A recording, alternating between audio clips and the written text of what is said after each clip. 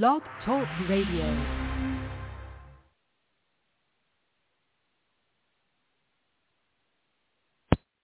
Yo, Na-Cho Average Tuesdays. Na-Cho in the box. How you doing? Keep it moving. Recap week 11 action today. Preview some. Actually, we're just going to run through the week 12 games. We won't preview any of them. And then, of course, we're just going to talk Monday Night Football. We're going to talk the Giants today. It's going to be a Giants day. It's going to be a Giants day. You know what I'm saying? It's going to be one of them days. We're just going to have to get into the Giants. We're going to have to get into all of that. We're going to have to get into all of that. As we move forward into this beautiful week that is Thanksgiving, we should have a show tomorrow on Wednesday, which will be the day before the greatest holiday all year for my stomach, Thanksgiving. We'll not do a show on Thanksgiving. And then Easter Fridays, I think they said they'll do one. If not, we'll figure it out. We'll have something in store for you guys going into the week. That is week 12. That is Thanksgiving week in the NFL. But first and foremost, like always, let's get that intro going. What about tomorrow? Time for us to start winning is now. Hey, they don't like us, we don't like them. Nothing wrong with that, all right?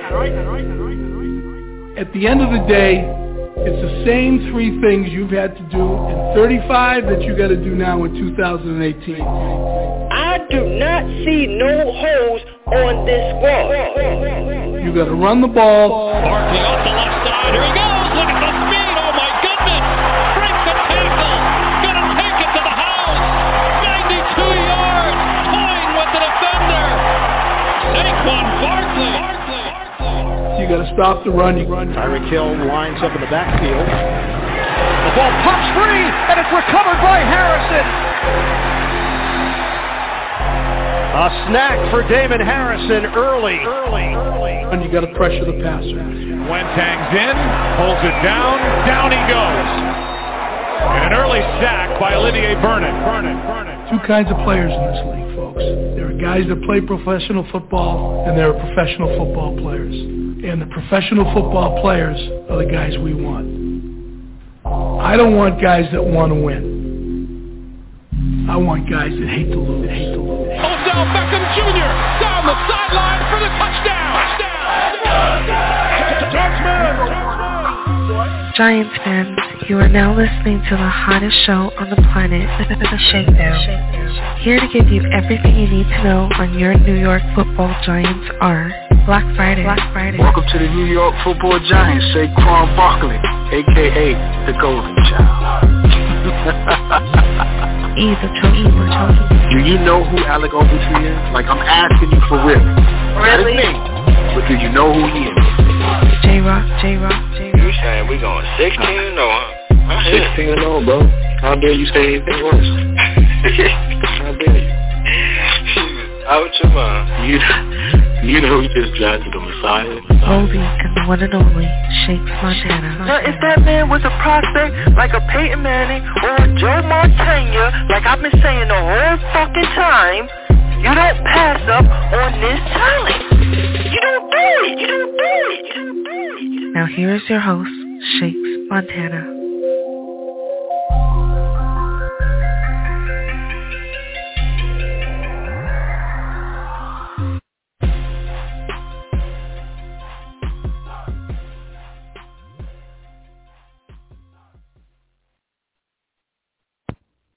What's good?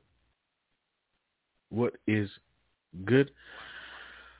My peoples, we are upon the third quarter, week 12, right around this motherfucking thing. Week 11, it is over, it is done, it is in the books. And like always, we're going to read these scores off for you. Let everyone know how they're doing, how they're not doing, how bad they are, how good they are.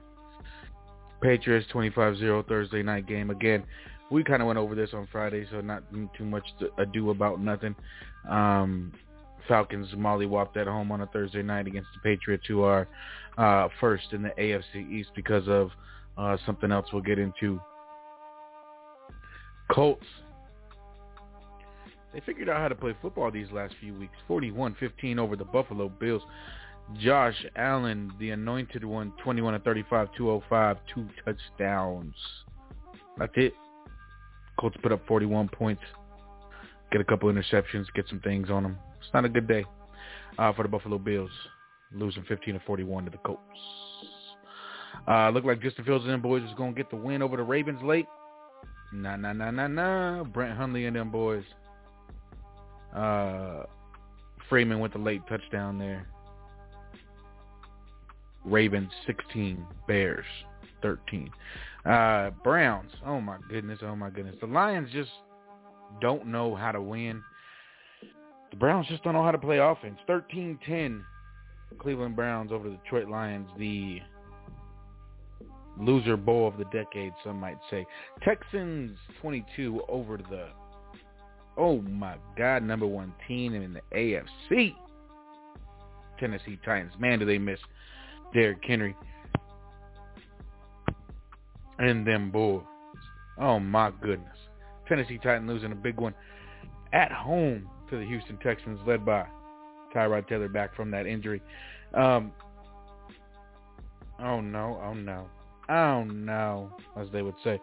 Vikings 34 over the Packers 31. Started off with looked like it was going to be a rout. Vikings jump up big, 16-3 on the Packers. Turns out to be an old-fashioned NFC North rival. Comes down to the last possession.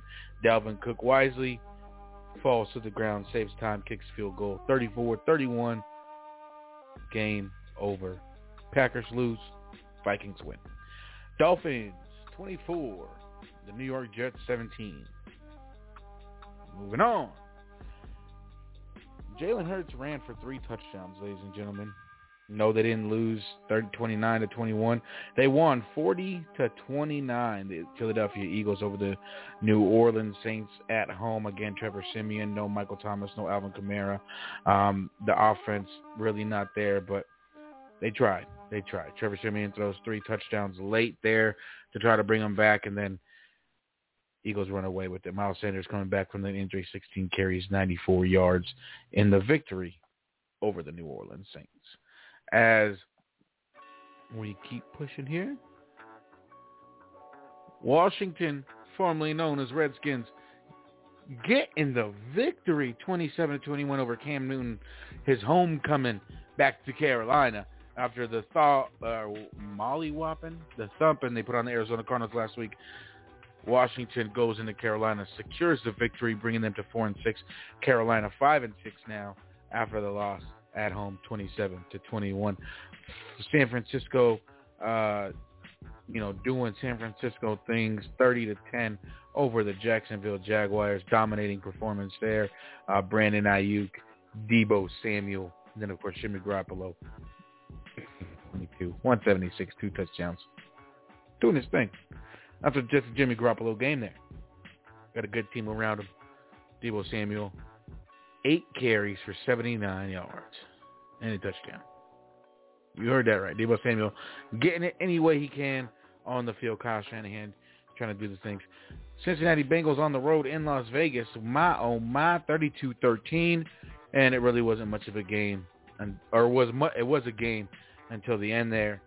10-6 at halftime. 13-6 until the fourth quarter there. So Bengals seal the win late there. Joe Mixon getting a couple touchdowns.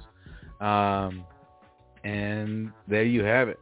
We'll see the Raiders, see what they got coming up for them. Cowboys losing on the road 19-9 to the Kansas City Chiefs. Cowboys move to 7-3. Chiefs 7-4 in that AFC West division. Cardinals on the road in Seattle. Late game scare there. Colt McCoy and them boys secure the victory. Bring it on back and take care of business on the road in Seattle. 23-13 Arizona Cardinals over the Seattle Seahawks. Sunday Night Football. Man, was it a snoozer until that end there. 27-point fourth quarter from the Pittsburgh Steelers proves to not be enough as Justin Herbert, late game, interception. Scratch that, comes back, late game, touchdown to Mike Williams. So, 3 touchdowns, 382 yards for Justin Herbert. Has some bad, but has way more good. Comes away with the victory. 41 points on the Sunday night showing at SoFi Stadium in L.A. And then, of course, the game of the day. The game everyone, I'm sure, would enjoy. We talk about ad nauseum for the rest of this time frame. Tampa Bay Buccaneers on the road, going up against the New York Giants team coming off a bye. 20-point shellacking. Monday Night Football. Giants scoring 0 points in the third and fourth quarter. And in Jason Garrett's illustrious career as the offensive coordinator, yet again, failed to score 30 points. The Week 11 games, done and over with. You lost your fantasy. You won your fantasy. We'll get into that later. I'm sure Shakes will have some fantasy talk. I'm sure we might get into that. We gonna see, because we gonna see.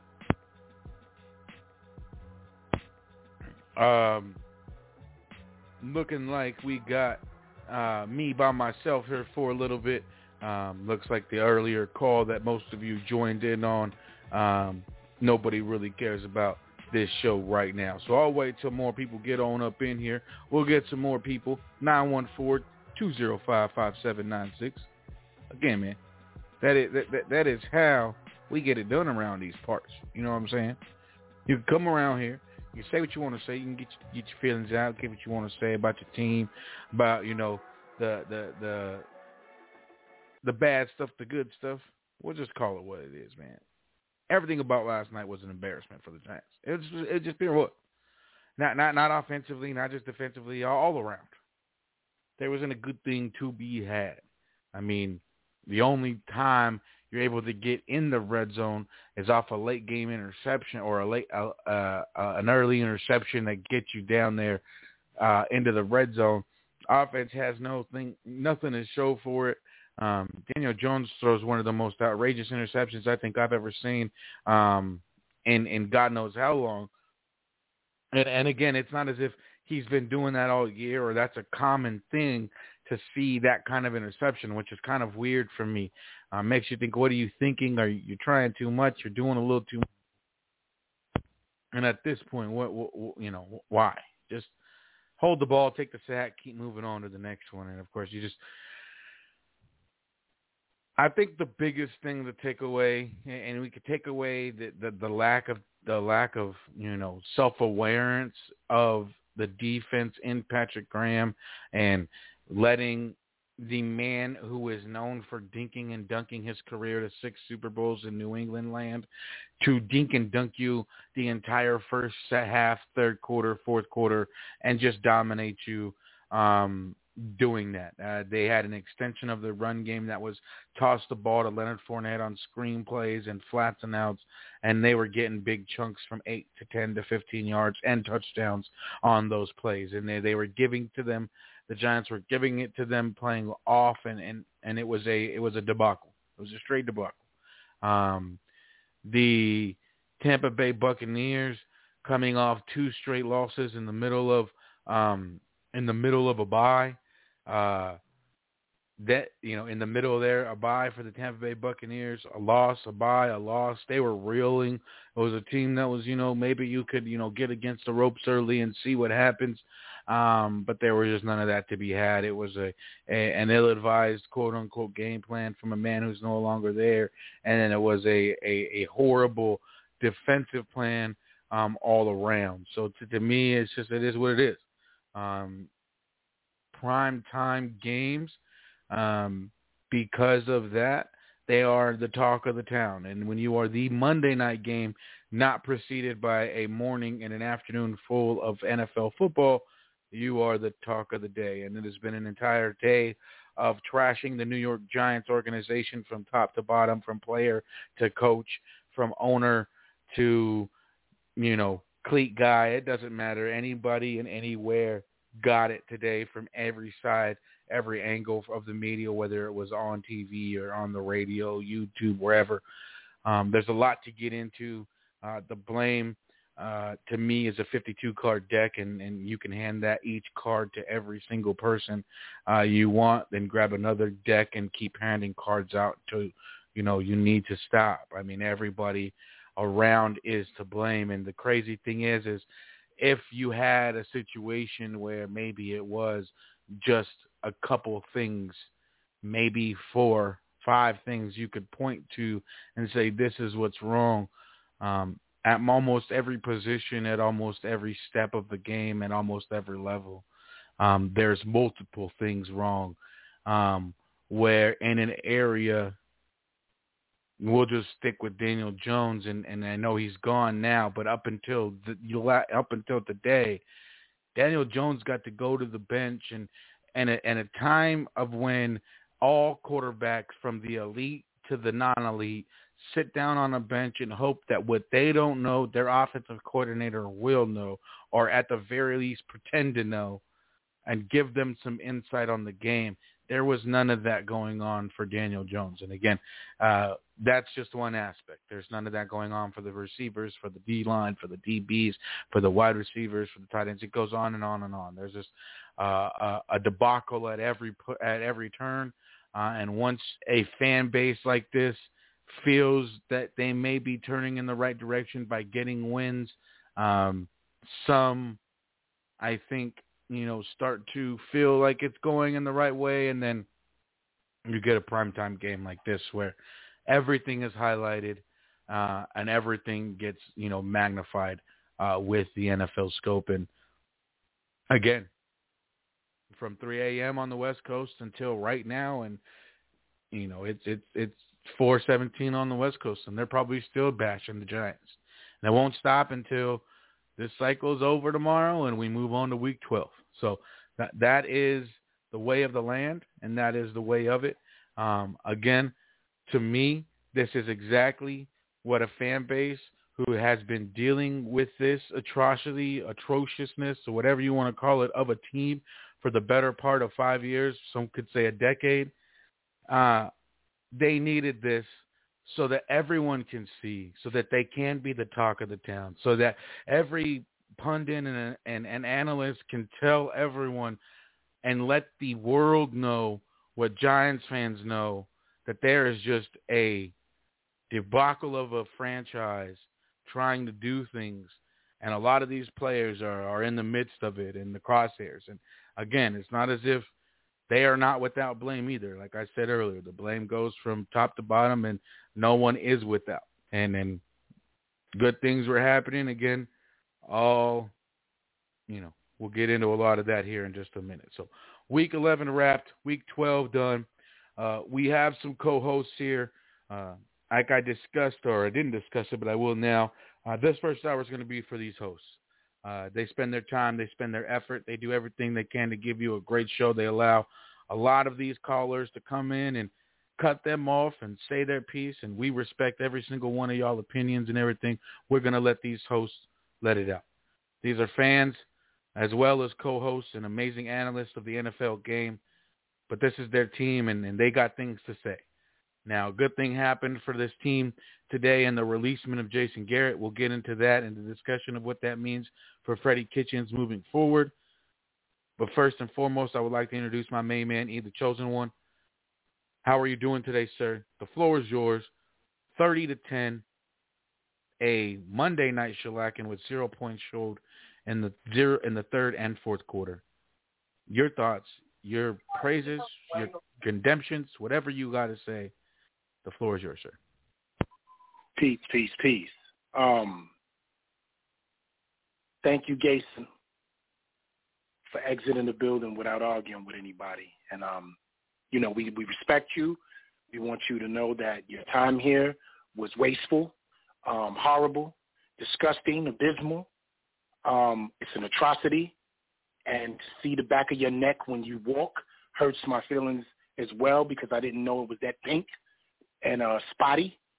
You look like a human pincushion with cinnamon dashed on you, and I'm just happy I don't have to see that rashy skin, pink, burnt, smoky, boiled bologna complexion anymore. I care nothing about your nicknames. You did nothing here. I knew you was going to do nothing here. You were not the guy that I wanted to choose. I'm happy you're not the guy chosen anymore. And those words are not to be taken lightly. I just wanted to start off like that, but I'm actually going to go in the background. I have more papers to stamp and more letters to sign and more redemption to bring up, but I'm going to let somebody go. I just wanted to do my little intro real quick, say what's up to you, and I love you, brother. Peace. And this is a great segue for the show, but I will be back to discuss my feelings. Personally, that was just my opening. I told you don't touch the door handles. You're no longer here. COVID is a thing, Jason. Please go down the left on the hall. Thank you. Security, make sure you please walk straight out. Nothing to talk about, nothing to see here. Your time is up. Oh, security, by the way, he has 2 pages in the playbook still in his left hand. Please grab them and make sure he doesn't break them out. Freddie, he's stealing. All right, I'll be back later. Thank you very much. And look, there's a lot to be had. There's a lot to be had in this game. We could talk about every single thing you want. So here's how it's going to go. LRP, it's your floor. You can talk about whatever. You want to talk about the X's and O's and why you think this team scored 0 points in the third and fourth quarter. We can explain the reason why, and I think a lot of us know why. But you can talk about that. You can talk about defense. You can talk about the firing. You can talk about the positioning that now Kitchens is in. Whatever you'd like to discuss. The floor is yours, sir, because we would like to hear. Peace, peace. Peace to the guys. Peace to the earth. Happy Tuesday. Not your average Tuesday, though, because I have never felt this great after a loss in my life. In my life, I have never felt this way, ladies and gentlemen. Do you know why? Because Na-Cho just said the reason why we scored 0 points was because of the man that was there and is no longer. Poof. Poof. Sometimes you got to be there, too. When you got a problem, just poof that shit away for a little bit. That's what we do in real life, but we don't have to come back to this guy because he is gone. Ding dong, which is dead, as he eloquently said, and Na-Cho, as you said in your opening, the Giants fans, the real Giants fans, I don't want to say the real Giants fans, but the ones who are just enlightened and maybe evolved a little bit, knew that this day was going to come. Infuriation, 2 words together, you know what I mean? The infuriating, frustrating part of it all was the fact that you knew this, we knew this long ago. But you don't listen to the fans. That's what they say. That's what Keyshawn says every morning. You don't listen to the fans. Sometimes you need to listen to them. Sometimes you need to listen to them. You don't need to listen to all of them, myself included, because I say some wild stuff. But sometimes you need to listen to it, brother. Sometimes. And this team was terrible yesterday. Absolutely abysmal. Worse than ever. After a bye. New York Giants fans, come with me. You know what I'm saying? Gather around. Because I'm going to tell you a story, and it ain't for children. Tell you a story of how 2 weeks that this man had, with all his weapons coming back, Galladay, Barkley, Ross, Tony. Only person was Shep. Only person was Shep. You had Ingram, you had Rudolph, you had Caden, you had Slayton, you had all your weapons. Thomas was back. And instead of putting Pert there, because you are the offensive coordinator, instead of putting Pert there instead of Solder, you went with Solder. When Thomas was coming back, you had all your weapons. And the first play after this man sat down for a month, because he wasn't out for an ankle. Don't get it twisted. Don't listen to the articles. Yes, he was out initially for the ankle. But the ankle has been fine for a couple of weeks now. He was out because of COVID, as he said. So he was chilling for an additional 2 weeks. You run this man on the first play, you come out with some craziness. that we ain't never seen before. In a pistol formation that we never seen, 23 personnel. Barkley gets 7 yards, and he gets taken out of the game on the very next play, and you go 5 wide. The man who did that, ladies and gentlemen, his name was Jason Garrett. It's a true story. After not having the ball, damn near, they scored in 11 minutes of the game. So the clock starts at like 13:59, and starts clicking down or some shit. By 11 minutes, they already have scored. And this is what you do. So Jason Garrett has been terrible. And it hasn't gotten better. They completely ignored this week after week after week, thinking that the page would turn, and it never did. It never did. And last night was a culmination of all of that. My only bittersweet moment, why didn't you do it 2 weeks ago? Because now you got everybody on Kitchen's ass. You know what I'm saying? When we knew that that's what it was going to be in the first place. I wanted Gary gone. I knew Kitchens was going to be there. Didn't y'all not know that? I mean, who did you thought I was going to think that they were going to hire someone else on the spot? No. I knew it was going to be handed to him. But why not give that man 2 weeks to work with his people, to get in the lab? And we said it earlier, if you tuned in to the actual exploitation of this whole event, you will see that we had talked about that. And we said specifically that he would have opportunity to get in the lab and work with his people. And how many of y'all at work felt that the motherfucker doing the job could do a better job than him? And you be real with it. You don't be no crazy jealousy stuff. You really can do the job than him. So what if this is a case of that? I can't wait to see it regardless. The point of the matter is the man that was sabotaged us since he been here, straight virus, fucking up your computer, is now gone. And it's a happy day. And I'm going to give the floor back to my brother. I think I said enough for right now. But as he stated, we are here for the duration. Na-Cho, you got to go. That's my piece for right now. Yes, sir. Thank you very much. 914-205-5796. We will get to the callers here in just a moment. I think that the biggest takeaway from that is 0 points in the third quarter, 0 points in the fourth quarter.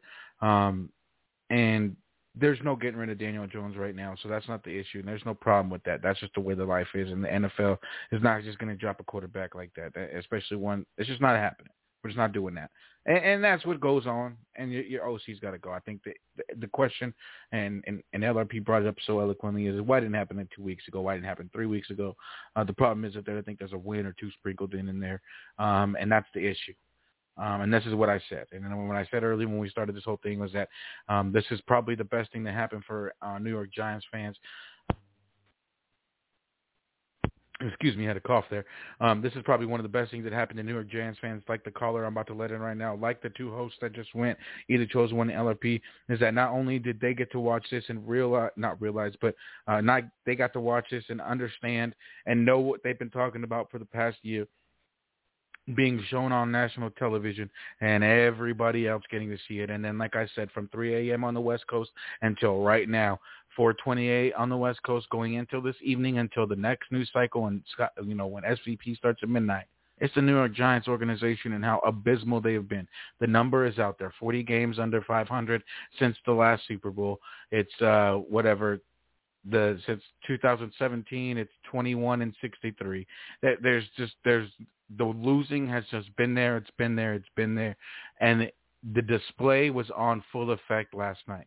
A team that not only did it have its offensive weapons back, not only did it have 2 weeks to prepare, not only was it facing a team that in 3 weeks, including a bye in the Tampa Bay Buccaneers, were reeling from 2 losses from 2 teams that they shouldn't have lost to, a team and the Giants whose defense had callers and hosts alike, either chosen one off his back for the better part of week 2 to week 8.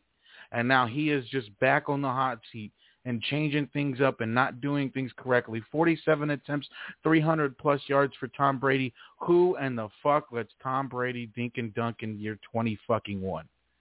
It's just the dumbest, absolute dumbest thing in the possible world. I am going to drop 3 and rush 8 all night on Tom Brady. I don't give 2 fucks.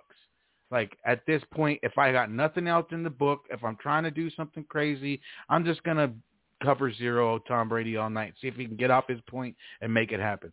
And he did run out the pocket very well yesterday, and we'll talk about that later. But, yeah, it was the best thing.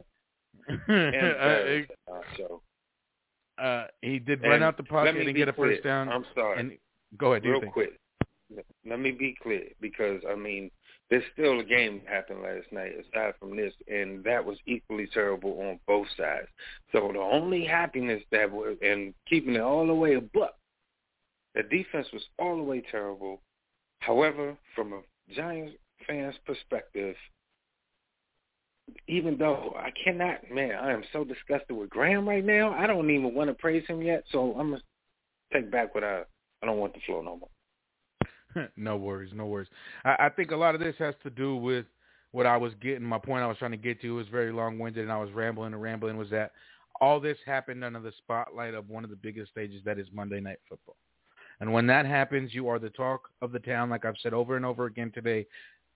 On a Tuesday, you are the talk. On a week that had no real storylines or nothing really crazy. I mean, you could talk about the Titans. Maybe you can bring up the Cowboys and the Chiefs, but that's not a real storyline. It's 2 teams that we thought were going to be good, and they didn't score a lot of points, and somebody lost. So this is the talk of the day, and this is going to be it for the rest of the day, and everyone's going to realize what I think you guys have all realized for the past year. This team needs some real major overhaul, and unless things like this happen on a weekly basis, you might end up seeing the same results coming to the future. But what I realized is that and I know we got to call away, and I just want to say this one last thing. What I realized is that we were, Garrett leaving doesn't change the fact that we are small in areas and really exposed in others. I mean, Ragland, dude. I mean, what did you do for 2 weeks? Did you literally, y'all did say y'all was going to chill and play video games. It looked like it. Dude was slow. And out of place. Graham didn't change anything. Like you said, there was 0 pass rush. This dude barely broke a sweat. He had no concerns. And at one point, he was laughing at the coverage. He knew what they were doing before they did. You disguise nothing. Meanwhile, you got Daniel Jones looking at 7 hungry motherfuckers all standing up. Dominican Sue. You got JPP looking like Halloween. You got, Devin White, Levante David staring at you all standing up. And you got 5-6 seconds to be able to hike the ball and try to dissect that. You don't know who's dropping and who's coming. But you looking at Green Acres on the other side, everybody backing off. 2 linebackers split on each half. Nobody in the middle. What? That's disgusting. He should have been fired. I mean, the only reason he ain't fired is because he didn't have Logan Ryan, and he might shoot. He might go tomorrow. That was terrible. They did what they want when they wanted, at will. And you was essentially too small. Love was too small. I looked at him when he was trying to. He did some nice tackles. I ain't gonna front on.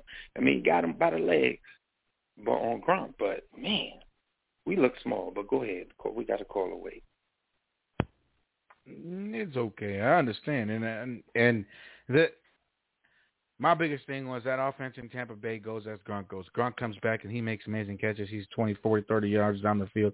That's something 30 other teams have a problem stopping. So I'm not going to kill Patrick Graham because Gronk went off. What I'm killing Patrick Graham for is 47 pass attempts from Tom Brady for over 300 yards. And it, like you said, it didn't look like he broke a sweat. He was able to scramble for a good 10 yards and get a first down. He was able to scramble outside the pocket to the right.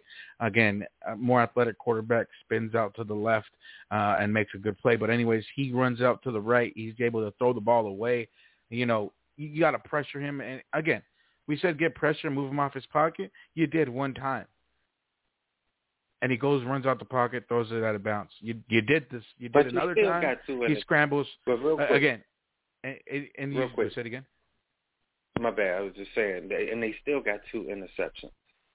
And it goes back to the reason why Gary was the first domino to fall, because you still got 2 interceptions. And you did stop them. They did have to punt the ball. But you just didn't turn that into points. And your clock management, don't get me started, bro. We got to bring up, if other folks want to get in. But that game, Garrett is great. But that game was terrible. And there's a lot to unpack. So let the folks in, and we can all discuss it. Because it is a lot to unpack if you looking at the daggone game and trying to piece together a future for the rest of the season. Of course, and look, they're not always going to get their way, and Tom Brady is the man who takes he takes his risks, and you're going to get some. You got to catch them, and you got to do something with them.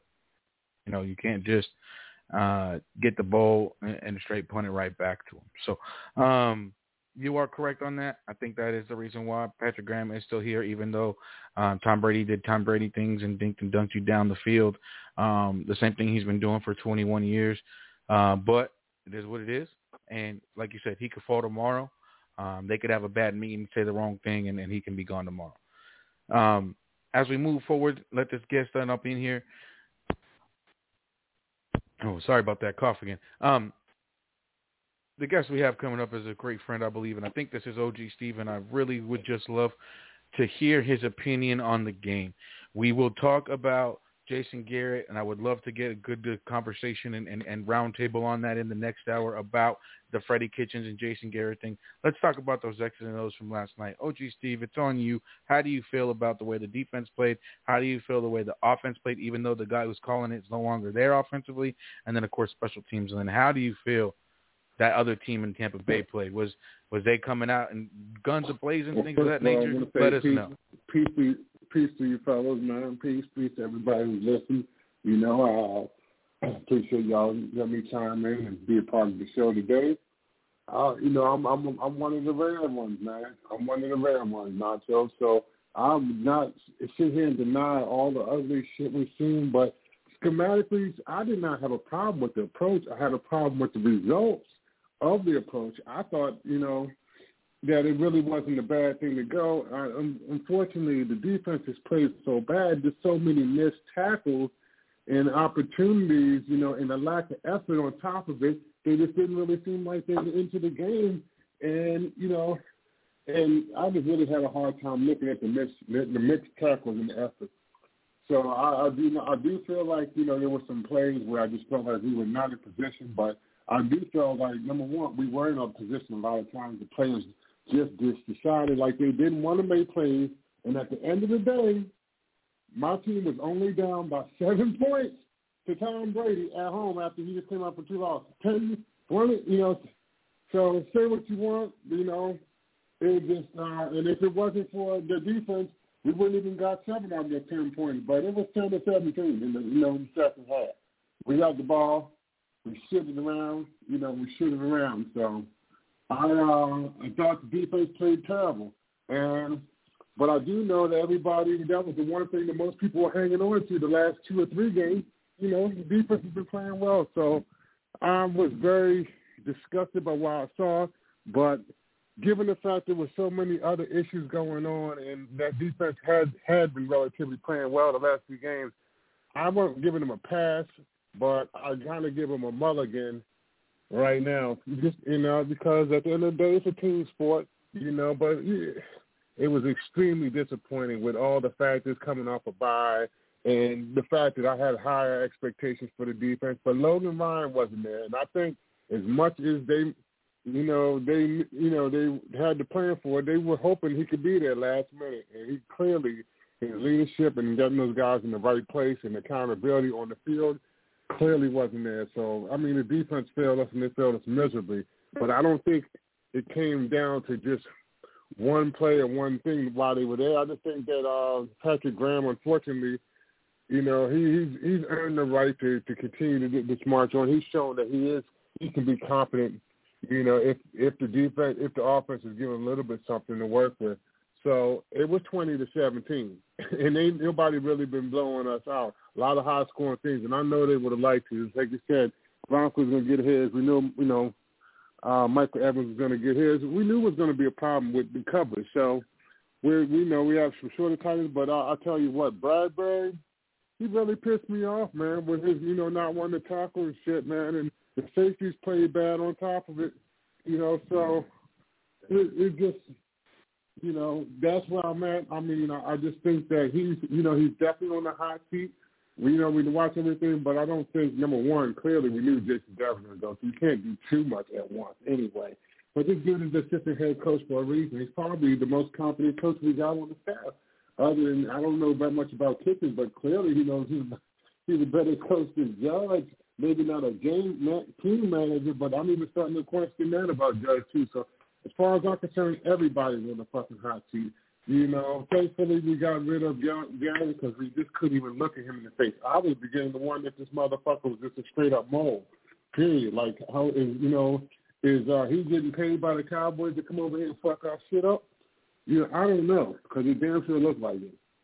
But yeah, man, let's I know a lot of people got a lot to say, but the defense is clearly not off the hook.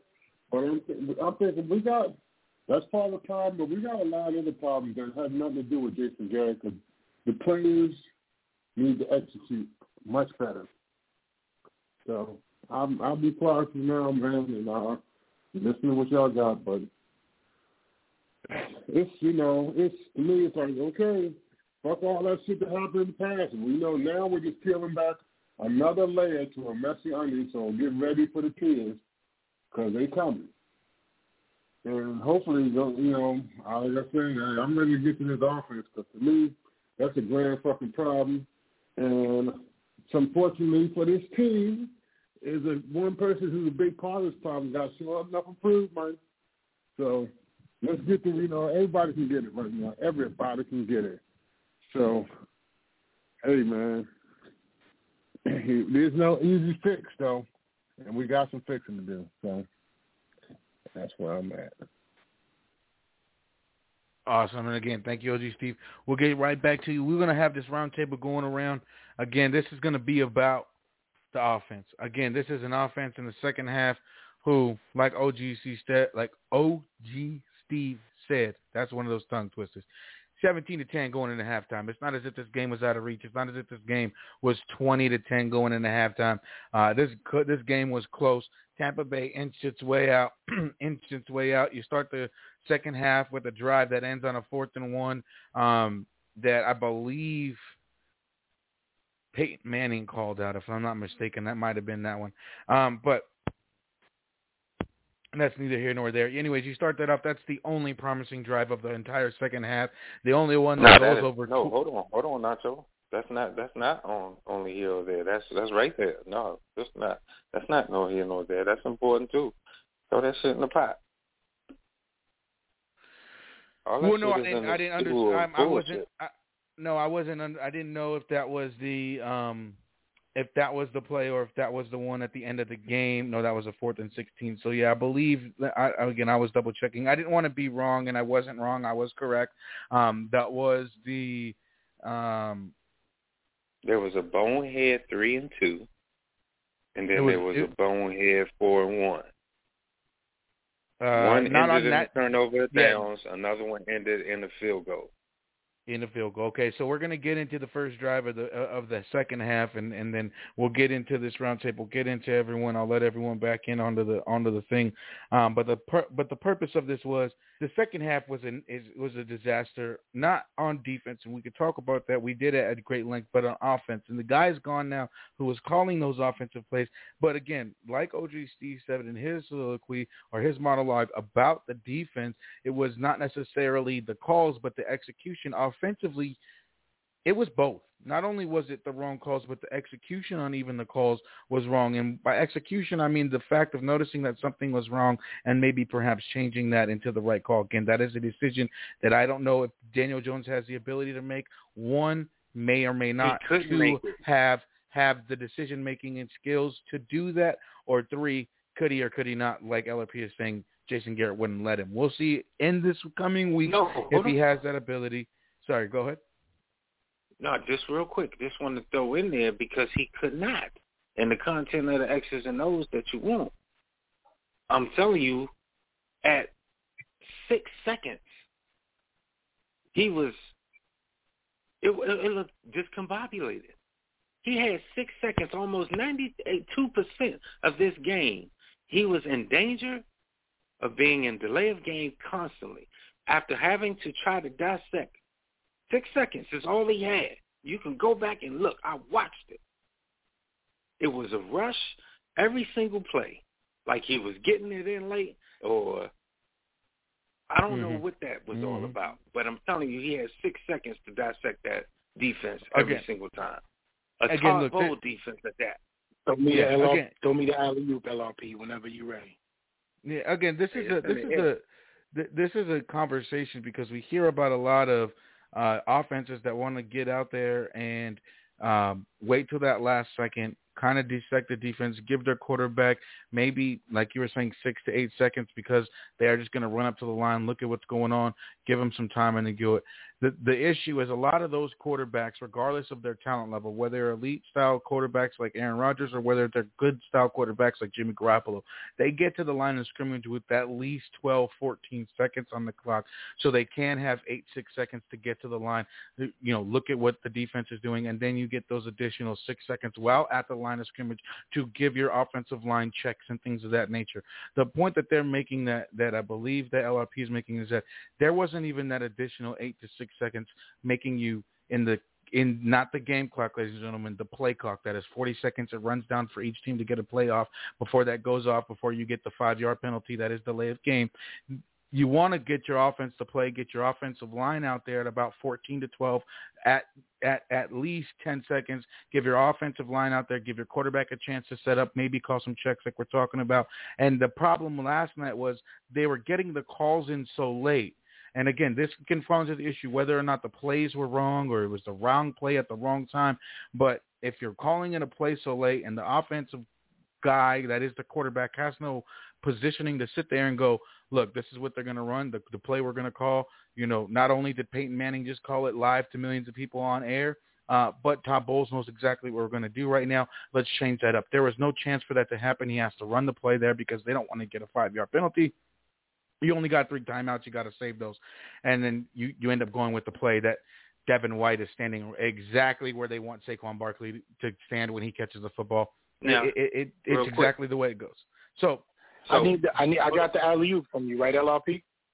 Yeah, go ahead. Okay, so I want to discuss 2 things in this conversation. LRP, first I'm going to touch on what you said, pause, about not having time, right? Now, in the NFL, a team has a scheme, something obviously we didn't have last night. Because as LRP said, he got to the line of scrimmage with 5-6 seconds left. So that means you burn 35, 36 seconds. 40 seconds to a play clock. If you get to the line of scrimmage with 5, 4, 3, 2, 1, that means that you're running a slow tempo. My question is, all that time, you're running a slow tempo offense, allowing a Todd Bowles defense to set at the line of scrimmage and be able to change formations in the defensive scheme, the secondary, or whatever the case may be. How do you keep a team that great as a defensive 7 off balance with a slow tempo when you're down 10-17? Knowing that if you allow them to get set, they're going to be in the backfield, as you just alluded to, and he's not going to get a chance to get into whatever rhythm, whatever scheme, whatever offense, and complete passes at all, right? This is not giving anyone an excuse. This is just talking football 101 if you know the sport, if you play the sport, and if you analyze the sport. That is the greatest losing formula to any game, especially like the one last night. Like you alluded to as well, Na-Cho, an elite quarterback like Aaron Rodgers or a good quarterback like Jimmy Garoppolo, right? You can send them to the line like that because you play an up-tempo scheme that fits with the style of football that you're playing. But for us, we're playing a team that loves for you to sit at the line of scrimmage until 35, 36, which is 4, 3, 2, and this is Todd Bowles. This is a Todd Bowles coached Super Bowl winning defense. They make the more. Here's the thing. Here's the monkey wrench. If you throw it right back, because they were all our offense was all they were on the line. They were running an up-tempo, trying to run an up-tempo offense because everybody was wide receivers was out. The lineman was lined up. They were literally telegraphing the daggone play while he was trying to change it. You usually get 3, right? You send in 3 plays. And the court at his level, he should be getting 3 plays. And then having the option to be able to switch within those plays based off of what he sees. And so those 3 plays, it took him forever to find 3 daggone plays in combination for him to be able to run out of what they was running. And it took that long. That's what happened. Knew exactly what was going on, and he studied the blueprints for 2 weeks, but somebody did not study the defense for 2 weeks. Todd, I mentioned it last night, LRP, and you remember clearly. This game is going to be about Todd Bowles versus Jason Garrett. And it was exactly that last night. There's no moving. If y'all don't want to talk about Patrick Graham, that's fine. So let's talk about what it was. Todd Bowles versus Jason Garrett. And I told you, if he comes in this game with that same bullcrap that he tried to pull against the Raiders, he's going to get foot to ass and destroyed. And look what happened. You put your quarterback in a bad situation. You put your team in a bad situation. Your clock management was horrible. Some of that goes on Judge, too. But what did you do to help your team at all? 4th and 1, you come out of 23 personnel that you know you have 2 fullbacks. You mentioned it earlier. And you send the dude on a rollout, and Levante David. I'm sorry, it was Devin White. Was standing in his neck. He had to avoid a strip sack, then step up and have an incomplete pass. Plays like that are completely unacceptable. That is why you're going. Security, I told you to watch his left pocket. He got a playbook and he's still trying to leave the building. Let him take that daggone shit with him. Whatever you got in the pocket. It says Kitchens on the bottom. He's trying to steal. Get him out of here. So we also have J-Rock in the building. Give me a couple seconds. J-Rock, do you want anything to say? The floor is yours on the New York Giants 30-10 loss last night to the Tampa Bay Buccaneers.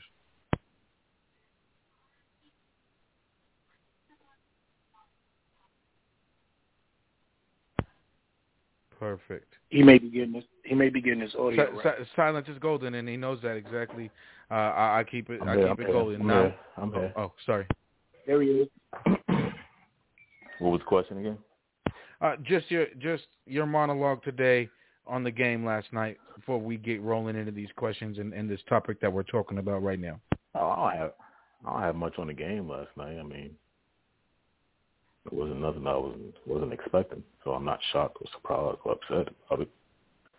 But on the whole Jason Garrett thing, I don't expect any more from Freddie Kitchens. Never wanted Freddie Kitchens. Never wanted Jason Garrett. But let's see what he can do, because he really didn't do much in Cleveland. I got a question for you, Rock, because I know you said you don't got much on the game. But were you surprised at the lack of offense with all of our players healthy besides Sterling Shepard? And we definitely was able to account for him last night in the Kadarius zone. Were you surprised at the lack of offensive production? 10? The lack of offensive production? Yeah. 10. I thought they was going to run the ball more. Really thought they was going to run the ball more. Uh-huh. But Daniel Jones was missing wide open people. He had one read, and that was it. There was dudes flying across his face wide open, and he was looking at the one read, and that's fucking awful. I've never seen a quarterback, so-called franchise quarterback, do that. He could have had at least 2 touchdowns that he missed because he did not look at a second option. Wide open all night, staring people down. When he did throw the ball, he's staring people down. So that's what you got. Somebody who's missing people wide open all night, and then when he throws the ball, he's staring people down. You know, that's the problem, bro. That's the problem. He's still staring people down. You know, and leaving people wide open. So I don't think it's going to change. As we get on to this next topic that we were going to bring up, which is the offense and how Jason Garrett, in 26 games, it was 0 points. The offense scored 30 or more. There are games that the team scored 30 or more. I believe there's a pick six or a fumble six there from a Frackle interception on a game or two that gets you over 30, and even in a loss to Dallas. Yeah, that was the interception with Jay Crowder. Yeah, so the team may have scored over 30 offensively. 0 games over 30 in a league that 30 points is the norm, and sometimes you see that's just how it goes. The defense of the Tampa Bay Buccaneers, which is interesting, and what I thought was going to be the case for the offense, would have been a run heavy. You can run all you want at 4 or 5 seconds running out there if you're running the football. You have the absence of Vita Vea. Ndamukong Suh, for all it's worth, still a good pass rusher. Does not clog the hole like a Vita Vea. He is not a run stuffer. He is that guy to get to the quarterback from the center. And it's just not his MO. He's got help from guys, but it's just the way to attack them last night would have been to run up the middle several times. You just got to do it. Now, again, we could talk about, do you got the offensive line to do that? Do you have the running back to do that? But you have to be able to run up the middle against this team because they were lacking, and of all places, that's where they were lacking last night. They had the guys back on the back end. They have the pass rush with JPP and those other boys on the outside, but up the middle is what their weakness was. And last night was the opportune time to just run the ball. I think that could have been had. 3 or 4 yard chunks up the middle, whether or not you ran with Saquon, whether or not you ran with Booker. I think that could have been the testament of the night. And in the second half, I think that's what should have been down. You're down 7 points. Look, I understand the flat call. Peyton Manning called it out, yada, yada, yada. That should have just been a run to Saquon. You spend the number two overall pick on a running back. He's there for short yardage. That's how you run the football. 4th and 1, 3rd and 1, 4th and short, under a yard. That's what he's there for. You just give him the football and let him get that yard for you guys and move forward. Trying to do the fancy stuff and get him into open field and get him the ball passing, which is a great necessity and an asset to the game. That's not what you bring them there for. That's not what you work out your quads for every day. You do that to run for 1 to 2 yards in needed situations. And I just think that's where the lack of it comes. Now, can Freddie Kitchens realize that at that point you got to run the football for short yards? You got to do that. We will see. Again, there was nothing in Cleveland that they said we need to keep this man, so they went out and got Kevin Stefanski. The offense doesn't look as much greater over there without him, but it didn't look like it was doing great. He had the normal upswing in a team when the team gets the coach that they want, quote unquote. They get rid of the guy and they get the guy that's been there for a while that they love.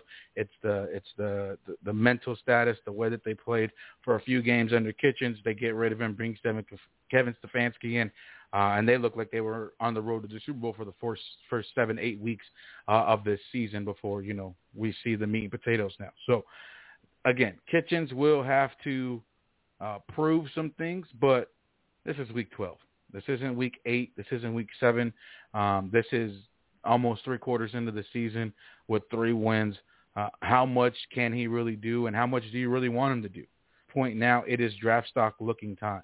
You most likely have another top 5 with the Chicago Bears. That's 2 top 5 picks right now as it stands, I believe, or top 6 with the Bears pick. How much do you really want this offense to get going, or maybe just show some movement, at least doing the right thing? Losing a game may be not so bad as long as the offense seems to be competent in the ways that they're moving, I guess, moral victory, so to speak. But moving forward, and J-Rock already just said he doesn't feel as if this is a change is going to happen with Kitchens. And I'll just move right on to LRP right now. You, sir, what is your thought process going from Jason Garrett to Freddie Kitchens? Now, again, we might see, like I said, the same thing that we saw in Cleveland, an uptick in morale, an uptick in the mental space from this team, maybe knowing that they can do a bit more things. But what do you see moving forward offensively, scheme-wise, from Freddie Kitchens that may be different from Jason Garrett, not so much just calling him stupid and that he's not going to be that dumb. Well, yeah, I mean, I'm not going to call him stupid yet because I don't know if he's dumb. Well, not him. I'm just saying that Jason Garrett was so dumb and stupid that anything Kitchens can do, we obviously could agree that it would be better. What do you think he will do is my question. Absolutely. I think it will. I know J-Rock said that he doesn't feel that it'll be any better or any different. A lot of people share that. Easy. Shouts out to the brother Easy. Anyway, can I explain why I said that? Sure. Yes, sir. I mean, I said that because he has a hand in the game plan every week. So it's not like he doesn't have a hand in it. He's right there with Jason Garrett, or was right there with Jason Garrett making this game plan. So how is he going to be different? I have to agree with J-Rock. Unless he was just sitting there sabotaging us right along with it, just not saying anything, so he's part of the shit too, as far as I'm concerned. Yeah, he wasn't calling the plays, but he was right there along with him. I'm of the regard that I'm going straight to, and I love the fact that Na-Cho used the mental and said about the morale and mental aspect of it and how something can look different or change or be a positive. And I would say whenever I watched the games, I didn't see Kitchens.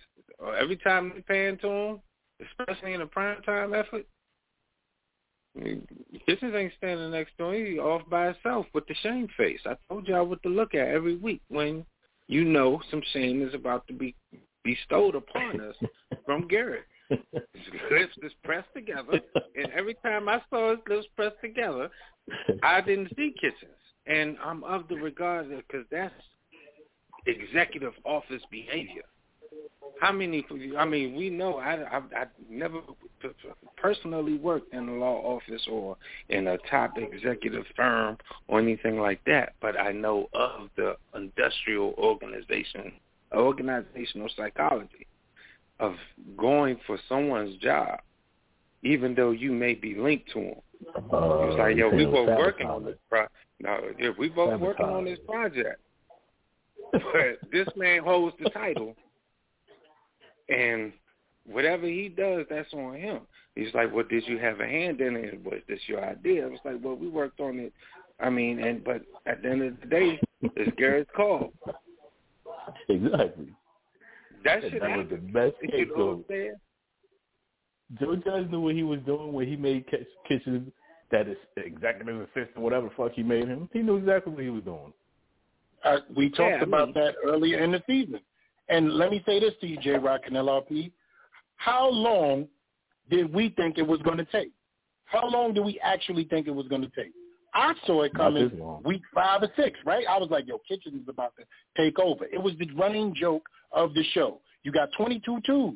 And look, soon as Jason Garrett start bugging, Freddie Kitchens is right there. We talked about it. It just happened to happen later than we expected. But that's the Giants organization. We always call for things for them to happen before they happen. But guess what? They sit around, let things linger, let it go on too long, and this is why we always sitting around complaining. It should have been Freddie Kitchens to take over, because if you're going to get rid of him, you get rid of all of them. Now he got 7 games. If he scores 30 points in 5 of 7 games, Kitchens is the answer. Watch this. This is what the Giants do. Exactly. He the new hot thing now and shit. He gonna be Messiah Kitchens. They gonna score points. Oh man, Daniel Jones on fire. Exactly. Exactly. All right, gentlemen. Real quick, because what I said, real quick, Na-Cho, because this is related, and I didn't get to say this part, but efficiency to answer your question. What I want to see from Kitchens and why I believe that anything from where we got or what we had is better, and it would be better because now they get to breathe. Regardless of how they felt on the inside, there's going to be a come-to-Jesus moment, like how to hit, just like Graham had with his defensive players. You can have that same opportunity now. and start inquiring on what the players want to see themselves do. And this, I don't think this was the case. This was a design that they decided to go with, and nobody's going to step on his toes because it's all about structure based off of the head coach's presence that he delivered. So ain't nobody going to jump out of place. But at the same time, they're not going to stop it from burning because it's not my place. But I expect efficiency and time of possession to grow. That's all I ask. That's all I ask. Everything else will fall into place. If you start being more efficient and you start having the ball more, you'll see everything else. And that doesn't have to translate to wins or losses. That's just letting you know what you got for a draft and fix this shit for good next year because you got 2 draft picks. That's all I want for the rest of the season. Efficiency, time of possession to grow. That's it. Thank you. Yes, sir. Sorry, I had to mute you there, LIP. I wanted to get this out before we started getting going. It is the top of the hour. We went over about 7 minutes. I want to do this at the exact top of the hour. We went through 60 minutes talking about last night. 30-10, Tampa Bay Buccaneers lost to the New York Giants. I did just want to get into some top news we have here. The college football rankings going into them. They came out today to release number 1, Georgia, number 2, Ohio State, number 3, Alabama, number 4, Cincinnati. That is your top 4 college football. And then, of course, we have some basketball scores for you. I wanted to get in to that. Give me 1 second. I had it pulled up and it went away. I was trying to do so well at this. Basketball scores from this evening. The Lakers losing real big there in the second quarter, 40-24 to the New York Knicks at halftime there against the Pistons, losing 46-50 or winning 53-46 over the Heat. Later tonight, 8 p.m. or 7 p.m. West Coast, Nuggets take on the Trailblazers and Mavericks take on the Clippers a half an hour after that. Don't forget, tomorrow we will have Black Freezy Debate Wednesdays coming to you at the God's Hour, 7 p.m. on the West Coast. And then Thursday, beautiful Thursday, Turkey. Enjoy it. You won't hear from me. You won't hear from anyone. We're going to let y'all enjoy your day. And then Easter Friday, I believe Shake said we will be back. We will talk to E later and figure that out before the end of the show. If not, we might throw something together for you for this beautiful Thanksgiving weekend coming forward. Again, thank you guys so much for joining the Shakedown. 914-205-5796. My fellas, you're all back. I love each and every one of you. Thank you for letting me get that out, get that in. Let's start it back up. As we were talking about Freddie Kitchens moving this offense forward. I would like to now say my piece, and then we will get into either Chosen One, LRP, and then J-Rock as we move forward. As Freddie Kitchens continues to move forward, I would like to see the offense utilize Saquon Barkley, not like Christian McCaffrey, but a lot like Derrick Henry. I believe that this man is being utilized in the wrong way. Can he catch footballs? Yes. Is he great catching footballs? Yes. Is he great in the field when he catches the football? Absolutely yes. Can he take the ball 25 to 30 times up the middle, off to the right, off to the left, and then by the end of the game, run people over? I believe those quads, that body, he most certainly can. Can he stay healthy? That is a bigger question. We will see. But to me, this man should be a workhorse. He should not be trying to utilize him as a Christian McCaffrey. 4th and 1 passes should not be in the flats to Saquon Barkley.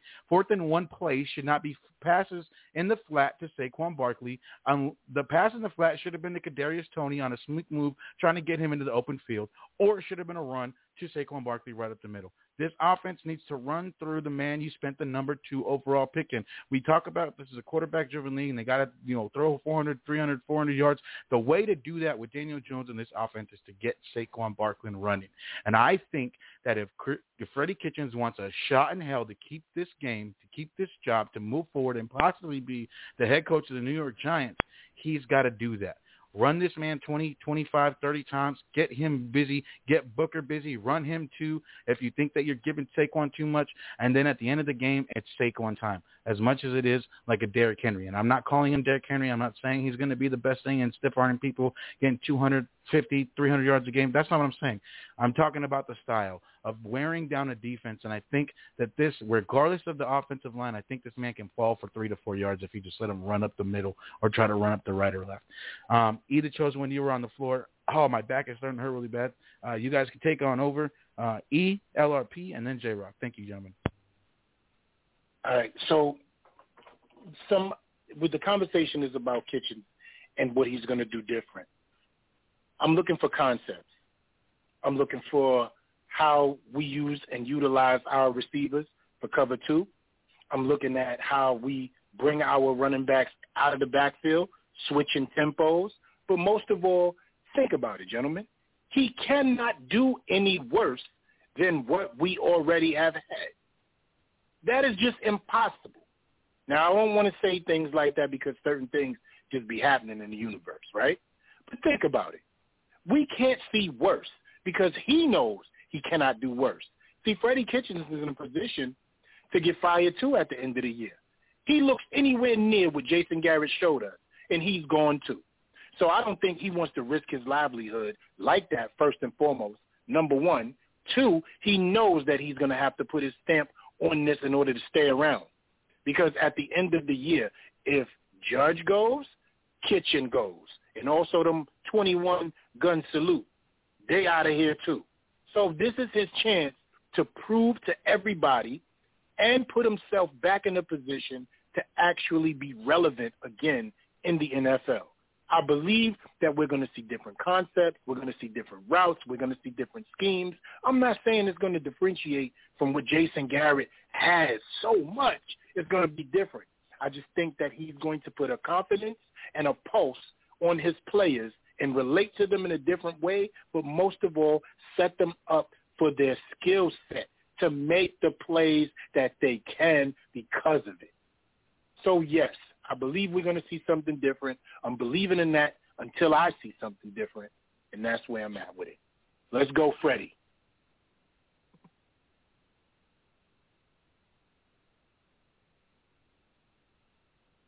So I already answered it, but I disagree with the Saquon Barkley. They've been using him wrong. Yes, I agree with that. But he is a workhorse. However, the delivery is you just don't run them up the middle. Not with this line. They're not ready for that. And in opportune times. Now, granted, if you continue to do that behind the fullback and some goddamn, motherfuckers that can push people out the way, then by all means, do it all day long. Because I do believe that he can excel there greatly if done right. But if they're going to continue to do this zone blocking, then no, you don't. And you better Camara the hell out of him. And I mean really Camara the hell out of him. Absolutely because agree. That's where his lane is if that's what they're going to. If they're going to zone block, then his lane is Camara to the 10th power. What do you say to the people that say if you stay in the Camara lane, he's going to end up getting injured more and more? I don't. You know what? I don't pay no attention to that. Nope. I disagree with that because the Camara lane is not what got him hurt. The Derrick Henry lane is what got him hurt. Exactly. You let the man get out there so he can start feeling good about the cuts that he's making while inside. He's not feeling good about the cuts that he's making on the inside. Coaches are concerned about that, and that's why they're putting the goddamn baby gloves on him instead of letting his man run. Let him run. J-Rock, can I say something to you? Last night, how many runs up the middle did he have that was successful in that 23 personnel formation with the two fullbacks and him in the backfield? And let me tell you something. Todd Bowles. He had one. He got 7 yards off of that. 7 yards off of it. Todd Bowles had 9 men at the line of scrimmage, and he still got 7 yards because he hit the hole with a burst before it closed up and all the linebackers could converge. Yeah, he did that. But look, I don't know. One thing I agree with, I didn't think Freddie Kitchens was interviewing for no head coaching position on this job. I don't think so either. I don't know where he went with that. I mean, maybe offensive coordinator, but I'm really not looking for him to be my head coach. So let's not go there, please. Okay. I'm really not even sure if I want to be my offensive coordinator, but I damn sure don't want him as no head coach. Yeah, it doesn't necessarily have to be for the New York Giants. It could be for any other team. There's 31 other teams that he might want to be a head coach for because this is a league of trying to advance. So it doesn't necessarily mean that he's trying to be the head coach for the Giants. He might be trying to get another job. And like we always say in this league, it does nobody good, including yourself, to put bad tape out there. And if you're trying to keep your jobs, and I know we talk about nepotism in this organization, but nepotism doesn't run rampant through every organization in the league. So you want to put some good film out there if you want to get a good job, especially if you want to go to a good organization. So that's what I was getting at. Maybe he wants to try to do something like that. As we move forward, we do have the man of the Tuesdays with me, the fantasy dude, the fantasy god, the man who talks all this stuff fantasy. It is Shakes Montana. He is in the background. He will come in whenever he feels like he'll jump in because this is the Shakedown. If you haven't noticed, it's named after him. So he can do whatever the hell he wants. Just real quick. Yeah. 11-0. Go ahead. Finish. No, my bad. No, I just thought he said that when he said it. I thought he said the next coach of the Giants. That's the only reason I just said that. I don't care about the other teams, but I definitely care about the Giants. That's the only reason I mentioned that. But go ahead. I'm back from the sideline. Go ahead, Shakes. It's all yours, player. All right. Thank you for backing up after that interruption. We will have Shakes Montana. There you go. It's all you, sir. Okay, I'll repeat. 11-0. 11-0. How about one more time? 11-0. That feels good. A hand clap or something like that feels so good, bro. Damn, I'm good.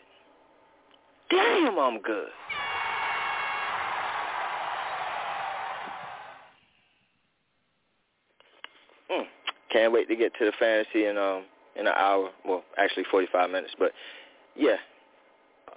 Great week for me. I thought it was going to be a bad week. I only lost in 2 leagues, one in the Shakedown League, one in the Yahoo. But, yeah, pretty good week for me. I clinched a couple playoff berths, shit like that. Regular Shakes the shit.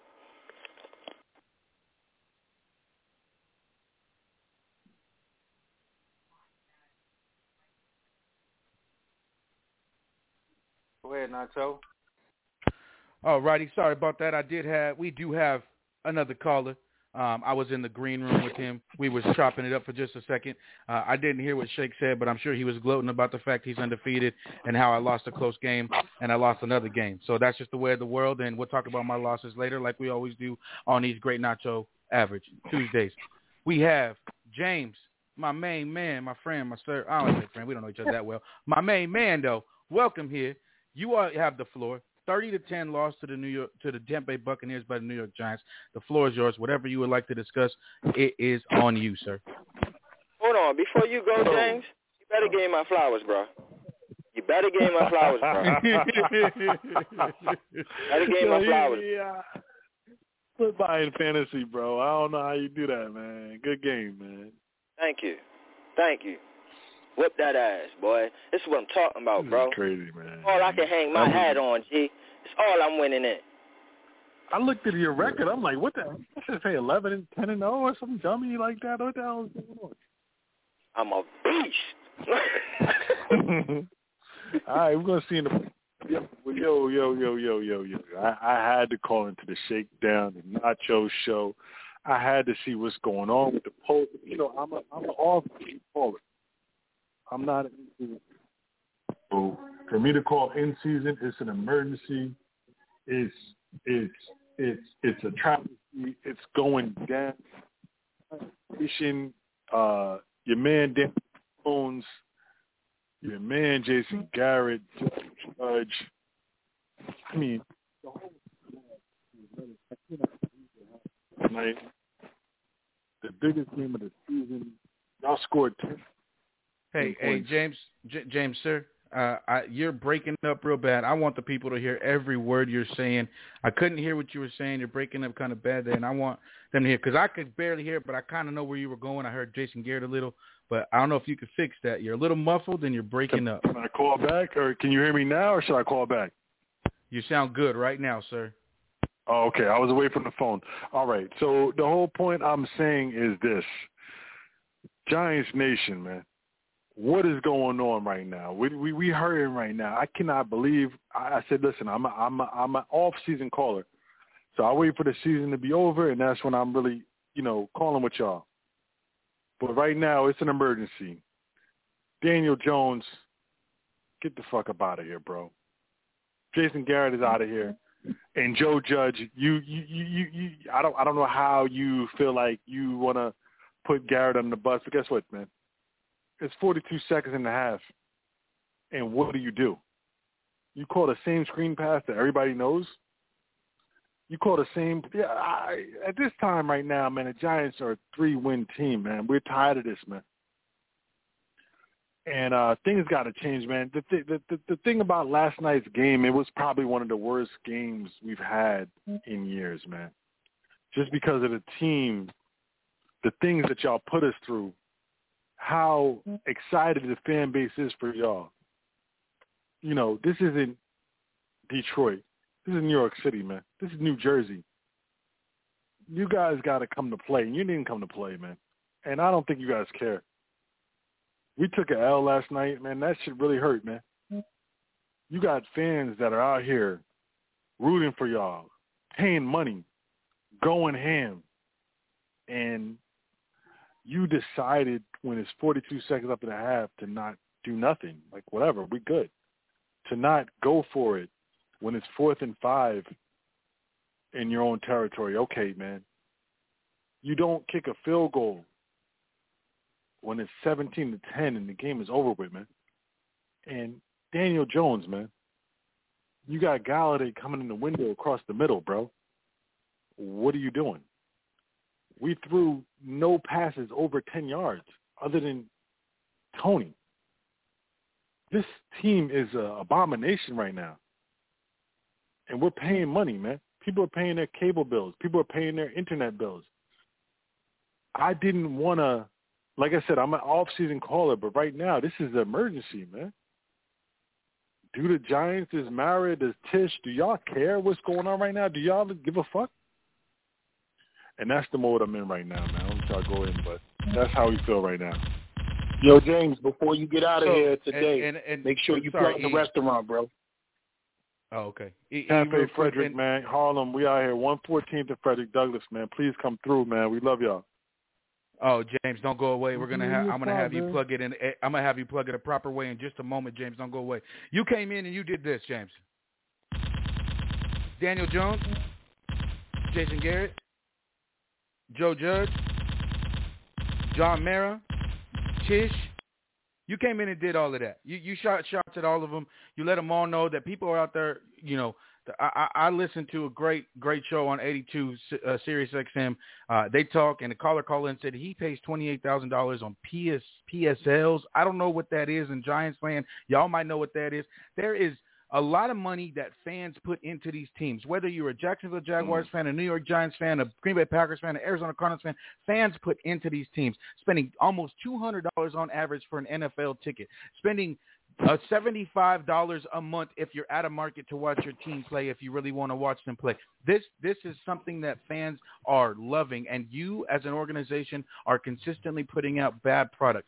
James, you started the conversation. You brought up two words that I know are going to they're going to spark a debate, and it's not even Wednesday. Daniel Jones needs to leave. Daniel Jones needs to leave. Daniel Jones is trash. I believe that's what you said. I don't want to paraphrase. I don't like doing that, but here's what it is. We're going to start with you. Why? 1. 2, don't you think that with Garrett gone, Jones can be better? 1 and 2, those are only questions. Why does he got to go? And 2, with Garrett gone, don't you presume Daniel Jones could play better? James, the floor is yours, then we'll move on. No, I don't believe Daniel Jones can play better. I've seen enough. It's over. I don't think he's a good player. Here's the thing. When he was drafted, nobody felt like he was a good player. Nobody. You cannot find one person that say, you know what, I wanted Daniel Jones at that 6th pick in the draft. So no, I do not think Daniel Jones is it. I mean, I hate to.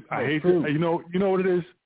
It might be a bias from last night, but last night showed everything in one shot. The man stares down receivers.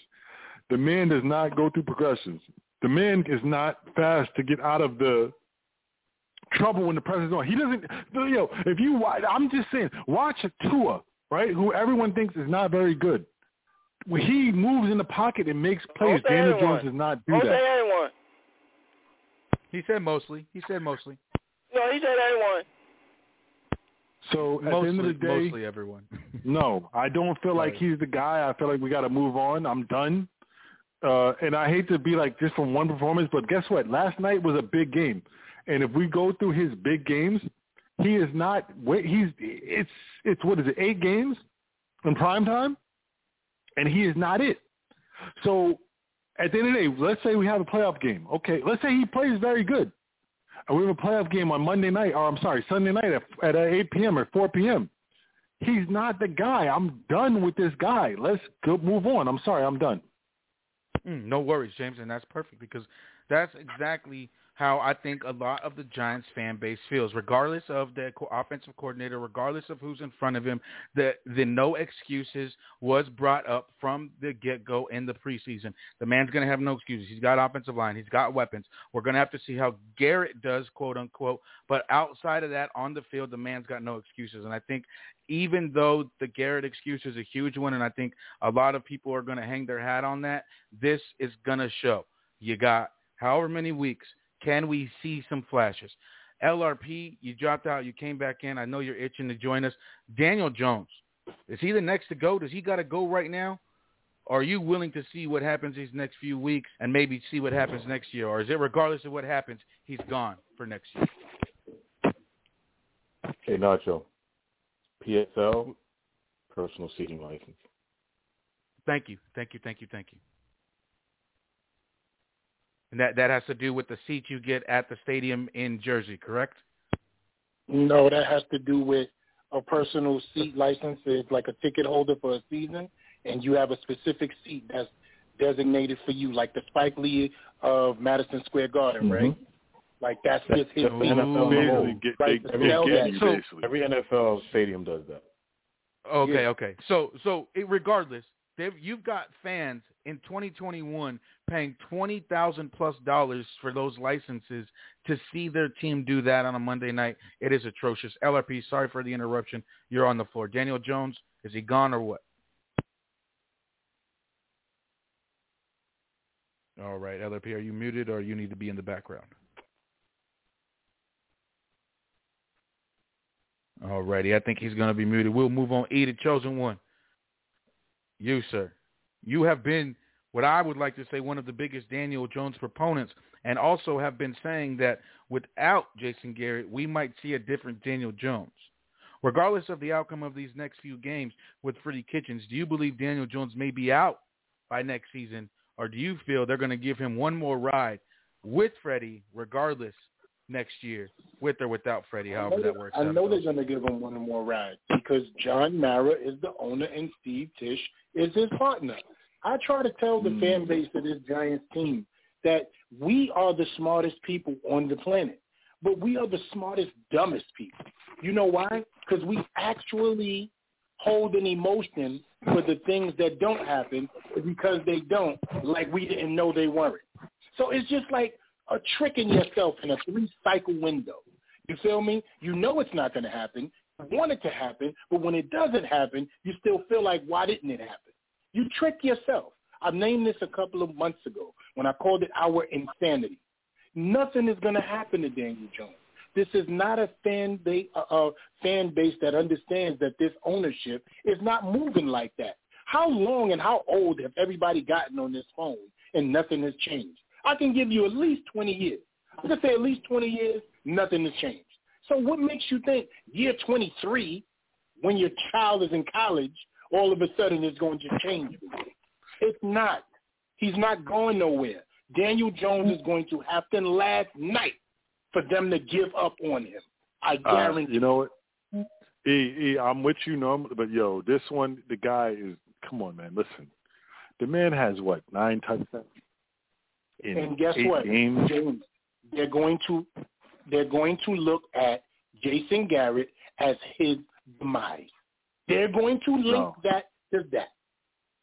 Then they're going to give the excuses of injury, James. No. They're going to give the excuses of injury. No. Oh, he didn't have any healthy people. Okay, listen. This is what I'm saying. Listen. I know. They be bugging out. They wild out, but they cannot be that dumb. Yeah, like at this point, I'm sorry. Let me just my last quick shit. I just want to go next. At this point, this is the thing. I'm gonna be real with you. Everybody's on a Daniel Jones fence because we just don't know. Mm-hmm. But what we seen last night was an abomination. The man threw an interception to a defensive tackle. You know how hard that is to do? You know how hard it is to throw an interception to the defense? Y'all watch a lot of games. You know how hard it is to throw an interception to the defensive tackle? Mm-hmm. And it wasn't even the one with the name on the back, too. It was one with the name that we don't even know the name today. But the thing is, the thing is again, no, I hate to cut you off, James, but this is how it's going to go. The thing is look, the play was a goddamn wheel route to Saquon Barkley on the left side of the field while Daniel Jones rolled to the right side of the field. Who in the fuck writes up a play where your quarterback's got to roll to the right and throw across his body? Again, Jason Garrett is gone, so we will get to see how he handles situations like that. They don't get it, but look, there has been a multitude. We've got 30-some plus games from Daniel Jones. We don't have a lot of good, and I think that's what a lot of fans are harping at. Regardless of the fact of who your OC is and the horrible plays they call, we should be able to see as NFL fans of teams that know what quarterback play is, at certain times we should be able to see that, look, without this guy, you're going to flourish. And I think a lot of fans don't see that. Shakes Montana, it is your day. We got about 27 minutes before we get into the recorded session and we get to hear all your fantasy stuff. But you, my friend, want to talk about this Dan Jones quarterback for the future, or is he done? First off, let me say this, right? Like, for the Daniel Jones supporters, that I don't even know how many of y'all still left, but for them that is still around, they're going to say the offensive line. Look at that shit. I mean, look at the pressure that he is under each and every play. And I get it. That's something that I complained for Eli Manning, right? Amen. Right? So you see how, you hear the Conor Grayson? You hear him? You know what I'm saying? You hear him? But you know what I'm saying? Like, I'm amen, and if you admit it. You didn't want to admit that 3 years ago. Here's the thing, right? Like, that's what Daniel Jones supporters will immediately jump to. And like I said, I get it. Because that was something that I was complaining about Eli Manning. But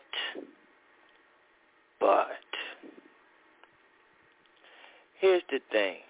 To answer the question, no, he is not the quarterback. He is who I say he is. He is who I said he was. He is a career backup. Just like James pointed out that I've been pointing out for years, these deficiencies that Daniel Jones has. Now, you come into this third year and you say this is the third year. It has to pick up. You have to see it. You have to see the progression of this shit. I seen a difference. I did. Because I had a fucking distinct eye on this guy. And I'm looking at every little detail from 2 years ago when they benched my quarterback. I've been watching. And I've been telling y'all what was wrong, what I see. I told y'all that he stared down receivers. I told y'all that he's not headsy quarterback. He don't have it upstairs. And he's a turnover machine. You cannot win with that. You can't coach him. You can't do it. I've been saying it forever, Shakes. You know, I just think that people, if he would look differently, they would question his intelligence, man. This dude he has no pocket awareness. He has pocket presence but no awareness. He's not aware of what's going on around him. He definitely doesn't make anybody better, and he makes, just error after error. And let me finish when you finish this up. I'm sorry. You got it. Good. Mm-hmm. So, to go forward, this is what I'm saying, and this is how I'm going about it. I don't know about OG Steve's mantra on it, Na-Cho shit on it, Chosen One shit on it. I don't care about what y'all feel about it, no disrespect, but how I'm feeling is this. He got these 7 games. You better show that you are all world, motherfucker. No, it's over. You better show that you all pro, motherfucker. Because if you do not, I believe we have 2 first fucking round picks, man. 2, all right? 2. One of them has to be your replacement if you can't get it done. That's it. That's how I feel about it. Second, listen, Shake, second and third got emotion. That's what y'all bugging the fuck out, yo. The man has 9 touchdowns in how many games has he played? 8 games. It's over. See, what I'm trying to say to James is it's not I'm mad as hell, though, bro. I'm gonna be real with y'all. I'm mad. Personal feeling, bro. One more thing. If Joe Judge happens to be here, there's no doubt in my mind Daniel Jones will be here. Thank you. If they fire Chase, why? Daniel Jones, why do you say that? Will be gone with him. Because and the reason Chase, why do you say that? Well, I believe if the new guy comes in, he's going to want his quarterback. That's number one. Judge did not bring Jones in. Judge was not here when Jones came in. Hold on. The reason I feel like Judge is going to back him is because his job is on the line. If he comes back next year, you think he's going to rely on a rookie to save his job? I don't think so. So either they're going to sign Watson or something. They're going to either go sign Watson or something, or they're going to roll with Daniel Jones if Judge is still there. That's it. I'm going to tell you this. If Judge... Thank you, bro. Is it really that hard to understand? I'm telling y'all, the organization. I just expressed we are the smartest people in each room.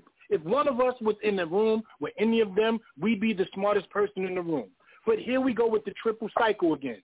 Y'all hurting yourselves. If Joe Judge is here, Daniel Jones is here. Leave it alone. No, that's No, listen what I'm trying to tell you. I think a rookie Judge for the coach. Sorry. Yeah, let's stop stepping over each other. Just give each other time for our use that mute button. I'm tight. I'm hyped. So just so you know, it's awesome. It's amazing, and I don't want to cut you off. And we got 20 minutes of this live section. Before we get into the recorded part, see, I do want to give James the floor here because I did promise him. I want to get it to him in the live section, sir. Your business. I need you to plug where it's at, what you do, give them the phone number. People in the area need to know about you. The floor is yours. You have a couple of minutes to plug your spot. But yeah, I just want to give you that time, sir. Real quick in a plug. We here at Cafe Frederick, Harlem, 114 to Freddie Douglass. Just come through, brunch, breakfast, and, enjoy yourself, have a nice coffee and relax, Cafe Frederick, Harlem. That'll be a beautiful time as you come through, and you and your family, friends, girlfriend, wife, babies, anybody can come through and have a nice time. Awesome. And see, that was even less. Oh. I get it like a shakedown disc. But if y'all want, no, it's all love, baby. But if you want to talk about my man Daniel Jones, it's over. It is over. It is over. I'm done with everything that this dude. Here's the thing about him. Here's the thing. I tried to support him. You know what? He didn't have his weapons. He didn't have his left tackle. Well, guess what he had last night? He had his weapons. He had his left tackle. And the guy, he does it. He stares at one receiver. Your man. Just think. Can I ask you a question, James, real quick? Yes. I want you to get the same energy to your man. Since nobody been able to dig in your cheeks about it, I'm going to be first. Kenny Galladay? $72 million. I need to hear it. You're not throwing the ball. We're not talking about week 11. We're talking about $72 million, 10 weeks. I need to hear your thoughts. 0 touchdowns. Listen, it's very $72 million. No, I'm talking about last game, my guy. What you want to do? What you want me to do? You're not throwing the ball. Game. No, you Kenny G. You're Kenny G. Sports agent. I need you to talk about it. I'm gonna talk about it. Listen. I wanted Kenny G. I'm gonna be real. We wild the fuck out though, because Matthew Judon is the person you need to spin the bag at. But listen, they're not throwing the ball. They're not. Here's the thing about you got a bad quarterback. Because think about it. Think about it. For Jones, the player needs to be open, wide open for him throwing the ball. Think about all the completions Jones makes. That is untrue. Does anybody agree with that on this phone? I need to hear it. I need to hear that. No. Y'all I'm not going to give you that. The player got to be open? Nah. I agree. I agree. You agree that a player has to be wide open? For Jones, it's over the ball, yes, because he's a 50-50 player, and they're not throwing it to him. Come on. I do agree. Now we going too far. Players down, man. He stares players down and don't go to his progressive. That ain't what we talking about. We talking about wide open. We ain't talking about staring nobody down. We talking about when have you seen? How about E? When have you seen Jones throw a 50-50 ball? When have you seen it? But hold on. But that's one of the problems, though, right? Because, I'm not saying you totally right, James, but to your point, right, Kenny G can't always get the ball. Like, you sitting there like how Matthew Stafford was. Just throw it up, you know what I mean? Give him the ball. But see, with Daniel Jones, he don't go through his progressions, credit to OG, what he just said. So he's staring down that first option. That first option, get open. You can't get open, oh, shit, I don't know what the fuck to do now because I'm not watching the whole fucking field. And that's the problem. So you can have a Kenny G coming wide open, but you're not looking at him because the play was designed to Sterling Shepard. But Shakes, can I just say one thing, though? Thank you, Shakes. Hold on. Before y'all go, the good quarterbacks, the very good quarterbacks, let's say Aaron Rodgers, Brady, whatever, they know where to go with the football, right? So he does not know before the play starts, he doesn't know, okay, my first read is here. His first read is some nigga that's covered. Okay? Were you watch an Aaron Rodgers play? He don't have time like that. People really think in NFL, yeah, our O-line is trash. I'm not saying they're not. But they think in the NFL, these quarterbacks these really good quarterbacks know where to go. Like, okay, this guy is going to be open before the play starts. Daniel Jones does not know how to read them defenses. Right. They know how to read them defenses. That's all I'm saying. They know exactly where the corner's going to go, where the safety's going to go, and where the open player is going to be. All day. Right. Exactly. And that's what makes him who he is, and that's what makes Kenny G who he is. All right? 72 million. Okay? We're going to talk about it. I don't give a fuck what you do. Ball. Throw it up. Let me find out. Throw it up. Throw a bomb up. Let me find out. Let me find out. Okay, he ain't the guy. James, right now, I got to say this to you, right? I guarantee you that ball will go down the field now. I guarantee you. Why? And that's all I'm going to say. I ain't got nothing else to say. No, I guarantee you. But you got to say why. Yes. Look, it's evident, James, and I'm going to stop it right here. It's evident that the excuses are gone for Daniel Jones because the last excuse that the Daniel Jones people have is now fired. I think, there was a lot of he needs no line, he needs star players. Well, you go out and you get those superstar players. They get injured for a lot. They're not back. They're finally all back. They're going to be healthy moving forward, and Jason Garrett is now gone. As this team moves forward, we will see what this offense brings on a week-in and week-out basis. But I think now, unlike at the beginning of the season when I think everyone on this line said the excuses are gone for Daniel Jones, I think now that we're 12 weeks in and Jason Garrett's gone, we can reiterate that statement and say now the excuses are gone. Because, look, if this guy's still making the same mistakes and still doing the same things, are we going to now blame Freddie Kitchens for what? Because Jason Garrett's gone. Nothing. Nacho. Let me ask you, though. Because, I'm getting tight right now, though. So what you're saying is this. It's Jason Garrett. It's not the quarterback. It's not Daniel Jones. We giving him a pass? We're going to say, okay. No, look. See, the thing is that people who would like Daniel Jones to succeed are going to find the excuses, and they've been doing that his entire career. Now we're getting to a point when those excuses are running very, very low. The last one they had to hold on to was Jason Garrett.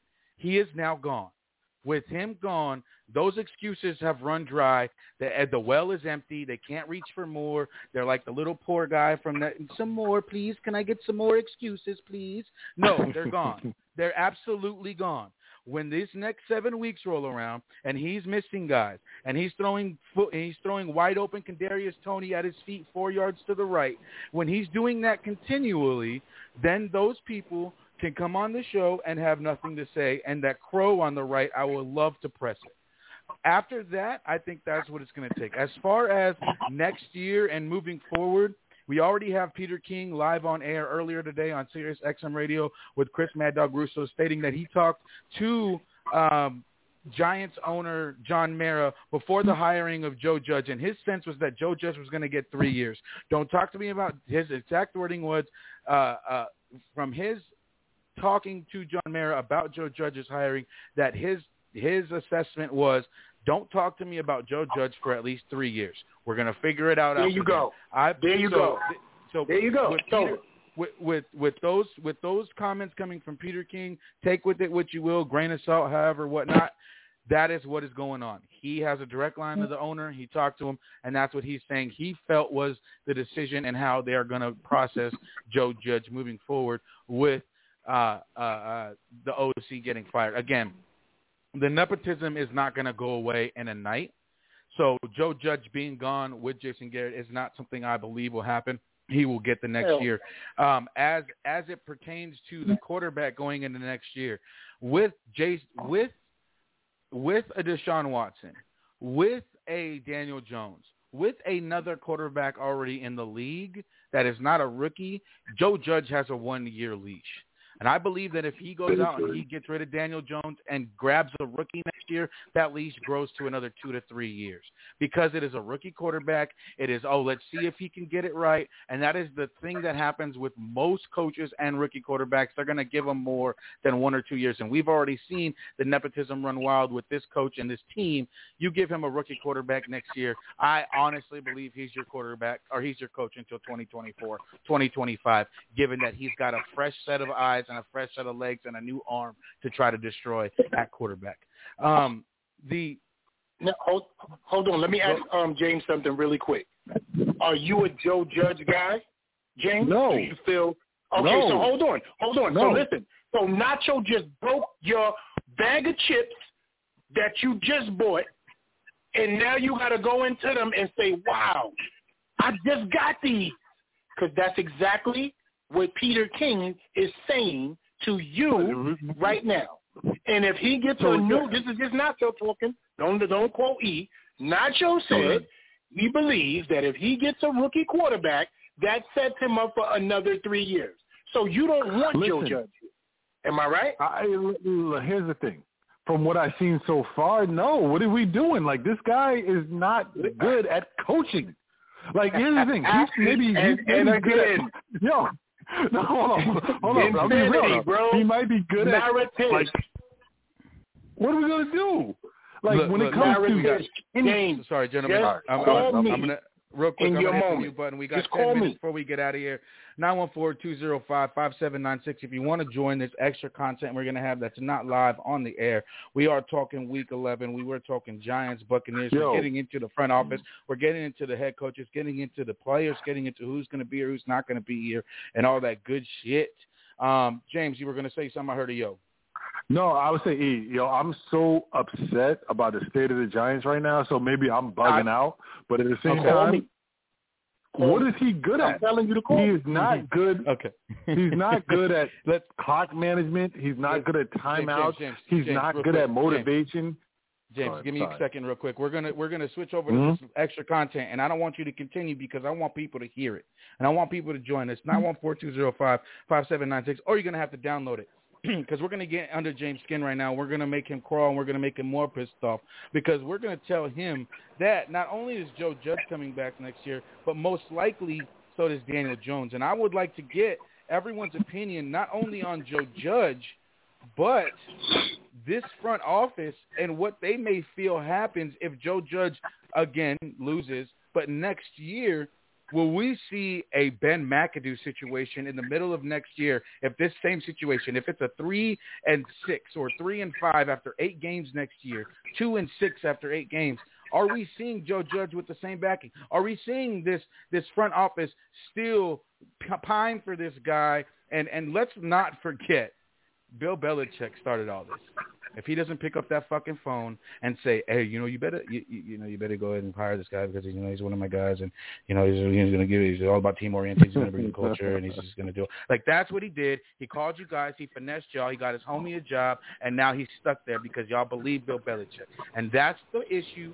And we're going to see how much they still believe him. If this team goes 3-14 in the first 17-week season, for a 17-game season in all, and we're going to see if this team continues to lose and move forward. Now, look, Joe Judge, we can get into that discussion, and I would like to get in discussion into the next hour, but I would like to talk about this real fast before we get into the fantasy and all that good stuff. The New York Giants have, quick math, 7 games left. Eagles, at home against the Eagles, on the road against the Dolphins, on the road against the Chargers, at home against the Cowboys, on the road against the Eagles, on the road against the Bears, at home against the former Redskins. Yes, ladies and gentlemen, the New York Football Giants have 4 games on the road out of the last 7. 4 of them. Count them. One's on the West Coast. One's on the East Coast. One's in Philly. One's in Chicago. All over the place, not in order. It is a messed up, horrible run they have going on here. They've got three out of the next 4 teams are playoff hopeful teams with the Eagles, the Giants, the Cowboys, and the Chargers. The Dolphins are the Dolphins, so who knows who you're going to see there. This is going to be an interesting layout. I want to get everyone's opinion. Right now, what are we looking at this Giants team at the end of the season? Do they win another game? Or is this a 3-14 team? I'm going to start at the top with the man who's going to give us all the fantasy stuff here in the next few minutes, Shakes Montana.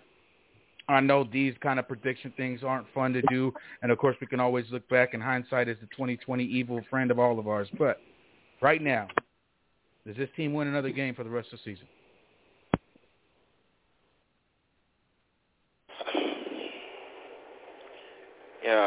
I say it every time. And shit don't ever change, until we mathematically eliminate it. I'ma always have hope.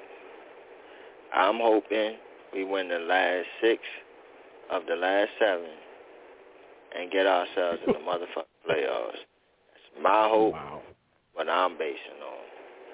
Until I see otherwise, that's what I'm going on. Again, the insanity that either chosen one likes to talk of is that of hope. And that is the way of the land. And that's just how it's going to go. Some of us are finite. And until the calculations come out and you are on the wrong side of the line, Hope is going to be there, and it's a dangerous thing, as we all know. J-Rock, friend, sir, best commissioner I've ever been with. Yes, sir. They going to win another game? Y'all got to win. Y'all got one more win under your belt? 4 wins. You know, I'm going to be generous. I'm going to say they're going to win 3 more. 3 more? Season at 6-11. 6-11. I would say that's a generous. But look, it's not. Dolphins, Bears, Washington football team. That's 3 wins. I think those are the 3 wins, and those are the exact 3 wins I was thinking about. Look, you're going to have a rookie quarterback in Justin Fields. Who knows what they're looking like? That defense already has not Khalil Mack in Chicago. They're already on the outside looking out when it pertains to that division and what's going on over there. They're already top 5, I think, in an NFL draft. That's not theirs. They already traded that for Justin Fields, so they're not looking towards the first round.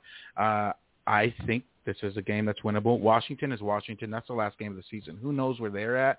But Washington's Washington. And then, of course, Miami. Can Tua stay healthy for the entire game? And can Brian Flores coach for 60 minutes correctly? I think that's another question. They have an old debacle, all of them themselves. But those 3 games, I think, are very winnable. When we say 50-50 in most games, this is going to be a 60-40, 40 for the Giants, and that's the highest I think I'll get in those 3 games. But to me, you're right. And I'll go next. I think this is a 2 to 3 more win team going on to the rest of the season, 5-6 wins, and we'll just have to see it unfold. I don't believe they beat the Cowboys, and I definitely don't believe they beat the Chargers. Those 2 teams are just better at this point in time. Either chosen one, my friend, you are on the floor. Does this team win another game? Absolutely, we got to win another game, because if we don't, you just talked about the firing of Joe Judge, Daniel Jones being gone, and Freddie Kitchens being irrelevant. They got to win more games. Think about it. If they lose every game moving forward, then Jason Garrett's firing was a disrespectful thought process. So, of course, they got to win games. Hell to the year. Think about that. We win no games after firing Jason Garrett? Man, you can say 3 years all you want in that meeting with Peter King. He is dead. D-E-D. And Daniel Jones is right there with him, right arm. I already took Jason Keycard earlier. Don't make me snatch the other 2. Hell yeah, we got to win more games. And I'm going to go with whatever's going on this week. I need to see this week, and I promise to come back to you with that answer on how many games we actually can win. I need to see the difference. But I'm going to go on record and say we're winning this game right here versus the Eagles. And I'll give you the other 6 after that. I promise. Again, it is really difficult to do these type of things because, again, hindsight's 20/20, and again, it is not fun when you are definitely come out wrong, and we all have eaten crow, and it's not fun. It's definitely not fun. And with this team, it's just so unpredictable, you don't know. And I think that's the point I was trying to make, and it played out so smoothly. And J-Rock, who I feel ended the question, it was a no, they're not going to win any, whereas I think the other 2 were they have to win. And I think that the overall assumption is that obviously you have to win. This is the NFL. I don't think anyone's doubting that. The question at hand was will they, and I don't think that anyone believes that they will in their heart. That's why it was a hope thing going on for the rest of the season. As we move to this next question and move on to this not next question, but this next part, my man Shakes, are you ready, sir? Yeah, I'm good, bro. All right. We are going to start the fantasy section. We got about a minute 10 of this live portion. If you want to get involved with this next part after Shakes, we are going to still talk this Giants football. We are going to go back and talk about this defense. We spent an awful lot of time on the offense, but I would like to hear what these people have in store for this defense moving forward. No changes at that coordinator position, but maybe with Logan Ryan defeating COVID, you might get better moving forward. Shakes Montana. The franchise. Sorry. The fantasy floor is yours, my friend. No doubt, man. Appreciate it. Well. Got 3 more victims this week. 3 more victims this week. But shout-outs to J-Rock, man, finally getting the W on me again. I won the season series 5-3. But shout-outs to you, bro. Good shit. I think you the one that got the most wins out of all of them against me. So, you're good. That boy good. Let's get to it, man. Always. Keep quiet. I ain't going to say that. Geek won all the way to championship lead. Yeah, you keep quiet. Try to win some chips here, man. Get like me. Right? So, we're going to start League One.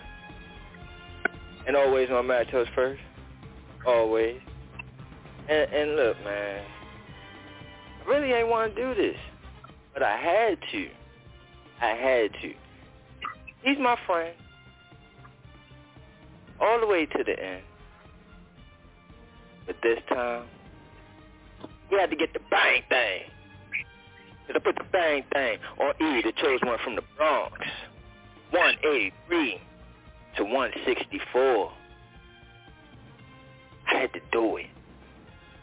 Because I'm in first place in that East Division in League One. All by my lonesome. First place. Already. I just getting started. And I'm in first place in League One. Man, I'm good. All right? 6-5. First place of that East Division. Well, E, the chose one from the Bronx.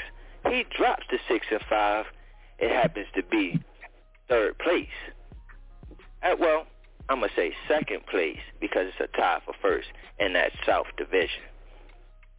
All right? We're moving on. And we got Rody putting the bang, whoop, smack. So glad he did him like that. To J-Rock, Giants for life, 166 to 136. All right? Rody goes to 7-4. He in number one of the whole damn league. I see you. But you tied with everybody else, so it don't really mean shit. But it's cool. J-Rock drops to 7-4. They both tied in that North Division for first place. Y'all battling over there. I see y'all. All right? We got James from New York. Fresh. Putting the bang, whoop, smack. I fucked up. Did him like that. Man, still can't get a fucking win. I never seen nothing like this. Ever. An active player can't get a win? Oh, my God. James from New York put the bang, whoop, smack. That is crazy he did him like that. 226.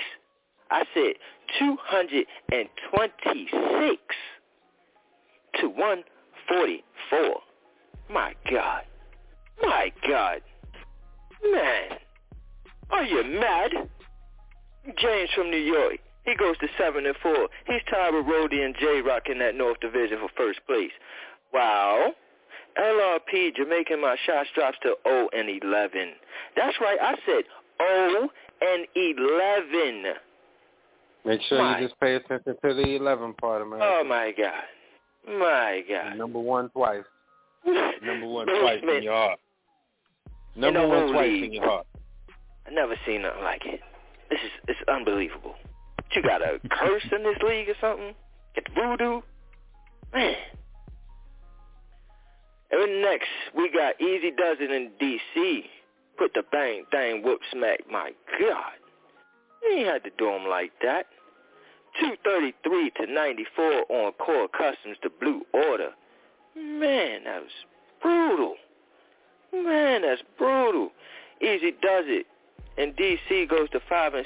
He's in the basement of that South Division. That's crazy.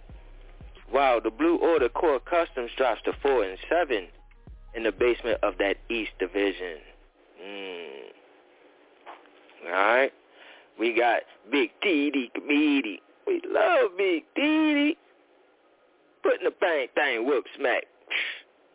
So glad she did him like that. To JR Can't Draft Like Me. Devontae. That win right there put me in first place all by myself. Shout out to you, Big D, committee, putting everybody down. She just beating everybody. Got me, got Black Freezy, got E. Did she get you, J-Rock? Shit, I don't know, man. She's a beast. All right. She didn't get me. All right. She put the bang thing on her. She goes to 7-4. That's tied for first place in that South Division. Wow. Devontae drops to 5-6. That's good for second place in that East Division. Tied, but good for second. And last but not least, we got Every Day is Friday. Black Freezy putting the bang thing, whoop smack. So glad he did him like that. Here we go again. Here we go again. Na-Cho in the box with cheese. 141 to 113. Black Freezy. Every Day is Friday goes to 7-4. Tied with Big Didi Committee. We love Big Didi. First place in that South Division. Wow. Na-Cho. Here we go again. Drops to second in place with Devontae. In that East. I just want to say a lot of people are going to look at that and go, Ignacio Na-Cho was on the pregame show. He knew Lamar Jackson was out. He told everybody he was out. He didn't change it. I know a lot of people are going to think there's collusion going on. I would just like to say the package I was sent from Black was beyond grateful, and that's all I'm going to leave. Brutal. As far as next week goes, we got the Fantasy Elite, which is me, going against the Blue Order Core Customs. I owe him that one. Yeah, I owe him that one early on the season. I remember. Mm-hmm. I do remember. And then we got Here we go again. Na-Cho going against JR Can't Draft Like Me. Devontae. We got Easy Does in the DC going against J-Rock Giants for Life. We got Big Didi Committee. We love Big Didis. Going against Rhodey. We got Black Freezy going against LRP. Can he finally get a win? Can he finally get one? We'll see. We got E, the chosen one from the Bronx, going against James from New York in a battle of New York there. And that is League 1. Scores, standings, and upcoming matchups. Anything before I move on to League 2? Nope, let's move on. And I didn't really want to move on so fast to this one because I lost. And I don't like losing. I mean, we can talk. We can stick with Shakedown League 1. I mean, I'm just playing. You know, I wanted to keep gloating that I'm in first place, right? But it is 11-0, right, Shakes? It is 11-0 in League 1. Yeah. No. This is not it. It's not it. But we'll get to that. It's first place though. It's first place though. I'm just trying to stick with League 1 as long as possible for you because I know how. First place in League 1. First place in League 1. All right, and we're going to move on, all right, because that's one. That's one. Y'all heard it. First place in League 1. That's one. I'm the division first place, all right. Mm-hmm.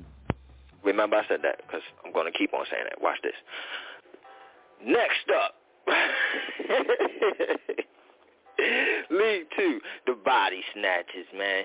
Oh, man, Headhunters, J-Rock. He put the bang thing, whoop, smack. He ain't had to do me like that. I thought we was friends. We started this show together, man.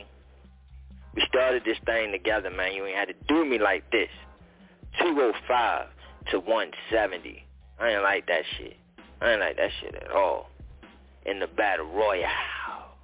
I told y'all to split this shit up, man. Y'all don't listen to me, man. I swear, y'all. And I'm always right. I'm always fucking right, goddammit.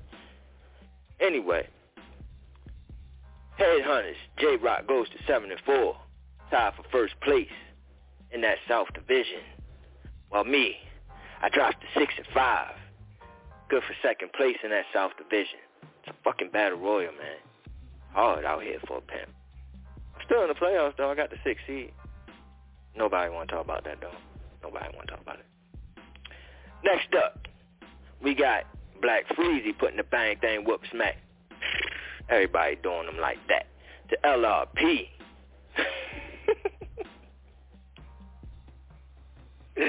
151 to 106.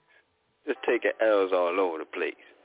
Black Freezy goes to 7-4.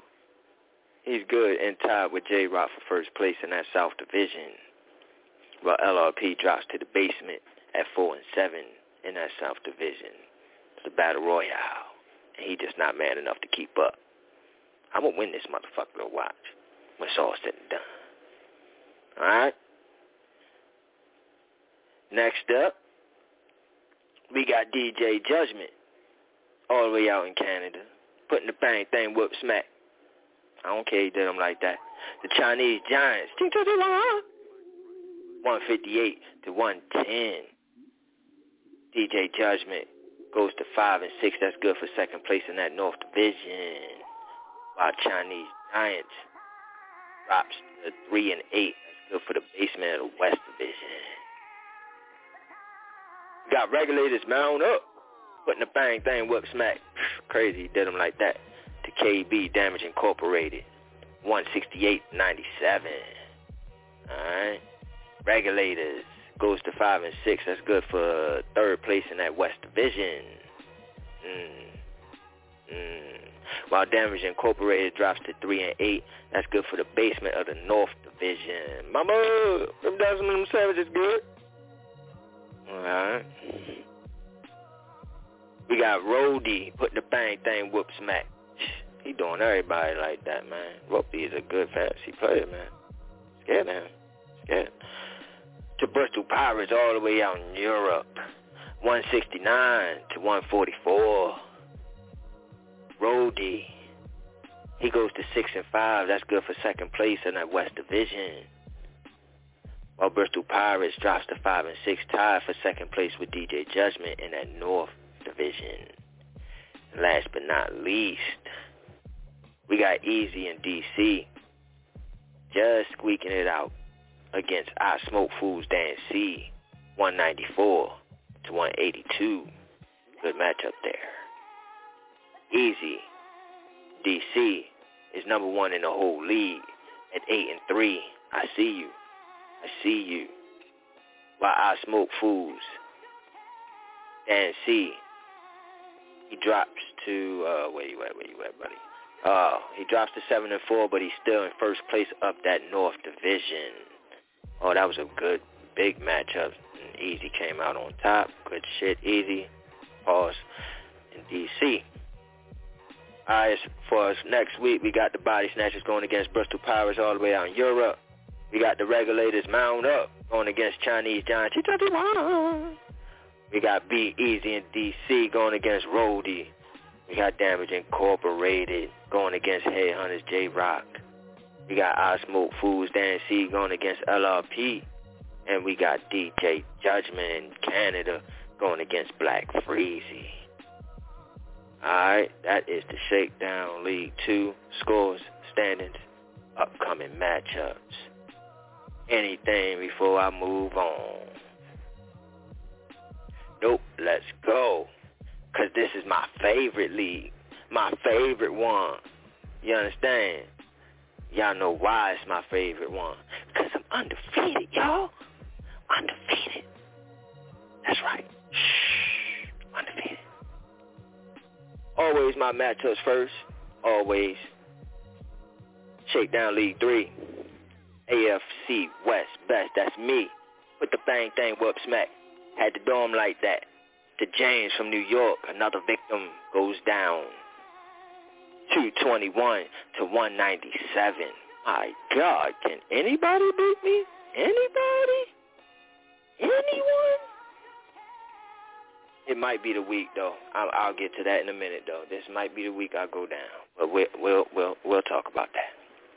Right, I'm 11-0 right now. The celebration. 11-0. Okay. I never been 11-0, man. This is awesome, man. This is great. This is domination. This is saying you was gonna do something and then doing it. You know, Babe Ruth style. That's what I do. I like that shit. While James from New York drops to 7-4. That's good for first place, tied for first place in that South Division. I did somebody a favor. Somebody should be thanking me. We'll get to that, though. Somebody needs to thank me, though.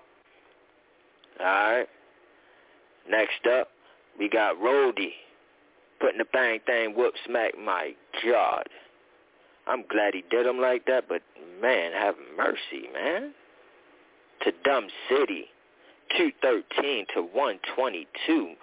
Jeez, almost 100 points. Rhodey's just kicking everybody's ass, bro. What the fuck? All right.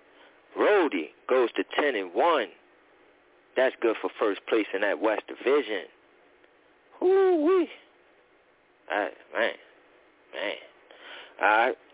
While Dumb City drops to 5-6. It's good and tied for second place in that West Division. We got Knuckle Up KB just squeaking it out against New Jersey G-Men, 126 to 125. Knuckle Up goes to 3-8. While New Jersey G-Men drops to 5-6. Knuckle Up is in the basement of the West Division, while New Jersey G-Men is tied with Dumb City for second place of that West Division. Give me a second here. 1 second.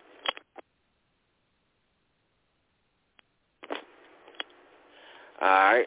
Next up, we got I Am the Chosen One. Just squeaking it out against I Got a Feeling. Ooh, ooh. Na-Cho in the box with cheese. 151 to 141. Excuse me. I Am the Chosen One. Goes to 7-4. He's tied with James from New York for first place in that South Division. I told you, somebody needs to thank me. While I Got a Feeling drops to 1-10 in the basement of the East Division of the whole damn league. Just a bum out here. Alright? We got J-Rock putting the bang thing whoop smack. Damn, that's fucked up. Did him like that. I thought he was your friend. To LRP, 171 to 88. Alright. J-Rock goes to 4-7. That's good for third place in that East Division. They all just looking up at me. While Jamaican my shots, LRP drops to 4-7 in the basement of the South Division with I Smoke Foods Dance C, which I'll get to in a minute. Kind of spoiled it. But, yeah. Every day is Friday. Black Freezy put the bang thing whoop smack. Had to do him like that. To Dan C. I Smoke Foods 198 to 130. Black Freezy goes to 5-6. Good for second place of that East Division looking up at me. And like I already said, Dan C is tied with LRP in the South Division in the basement. Alright. I did clinch a bye. I did clinch my division. This is what I do now. Far as the next week's matchup for the number one seed in this motherfucking playoffs. I win, I clinch. I'm going against Rhodey. 11-0 going against 10-1. Here it is. King Kong versus Godzilla. Let's go. Jamaican my shots LRP going against E, the chosen one from the Bronx. Dan C is going against James from New York. J-Rock going against Dumb City. Every day is Friday. Black Freezy going against KB, Knuckle Up. And I got a feeling Na-Cho going against New Jersey G-Men. And that is League 3 scores, standings, upcoming matchups. 11-0, y'all. On to the championship league, but give me 1 second. I have to do something real quick. So, Na-Cho, hold me down for a second. Nah, you good. Yeah, we are gonna continue this fantasy talk again, man. Look, he said it. 1-10, pure garbage. It is the way of the world when you have legal gambling in your state now. FanDuel, DraftKings, they're live in Arizona. So what can I say? I have been winning on the weekly fantasy stuff. But look, that's just real money green in my pocket. That's not bragging rights. That's not what this stuff is made of. Fantasy sports is made for you to talk shit to your friends, have a good time. And this is the shit that I don't like. Because every week in and week out, we got to hear Shakes come in here talking about how much I lose by, who I lose to. And this week it wasn't even that good, man. It was a bad loss. Came down to Monday night. Mike Evans, of course, I needed them to stop him one time. What did they do? They double-teamed Cameron Bray instead. Mike Evans gets a touchdown. Call it a wrap. I'm 1-10. What a way to run this shit out. But as you know, it's just a good quick. You finished talking about how sucky you are. Oh, I will stop as soon as I heard you. No doubt, man. All right, championship league. And it's another league that I'm kind of happy to go on because I'm proud of my accomplishment. I mean, seriously, man. I was 0-3. That's right, 0-3. And people was like, "Oh, you 0-3, man. You ain't no fantasy elite." Remember that? I remember it. I was here. It's like, yo. When the dust clears, I'm going to be in the playoffs. Don't worry about it. Let's get to it. The comeback kids. Me. That's right. Just squeaked it out. I ain't going to do him like that. I just squeaked it out. Dude, I think he had Jonathan Taylor, man. Like, what the fuck, bro? But anyway, right? Yeah, right. So did the James from New York, though. I put the bang on both of them. Even Jonathan Taylor can't even beat me. You understand? Even if you had Jonathan Taylor with 4 or 5 touchdowns, you still can't win against me. But yeah, man, I squeaked it out against FU Pay Me 214-202. Okay. All right. I go to 7-4, tied with C Block, Corey from Brooklyn. That's right. I made it all the way back to first place. Yeah, ain't that nice? That's just beautiful, man. This is a beautiful thing. While FU Pay Me goes to 6-5, good for second place in that South Division. Give me 1 second here. You good. Okay, I'm going to mention this since he's going real quick. I absolutely love that he says first and second in the division because at some of these runs, I'm like first or second in the division, but like 8th or 9th in the whole league. So it makes it sound so much better for me. So I just love when he does that. I can't wait till he comes back so he can talk more. But I'm not in this league. But if I was, it would probably be 9th or 10th in the whole league. But in a division, when you have it broken up, you can be first or second, even though you're 8th or 9th in the whole league. That's what I love about divisions. That's why I like fantasy football that runs the full year. Are you back, Shakes? Doesn't look like he's back here. Well, we'll get back to this fantasy stuff, and I'm not going to get too far away from it. He did mention Jonathan Taylor, 4 rushing touchdowns, 1 receiving touchdown.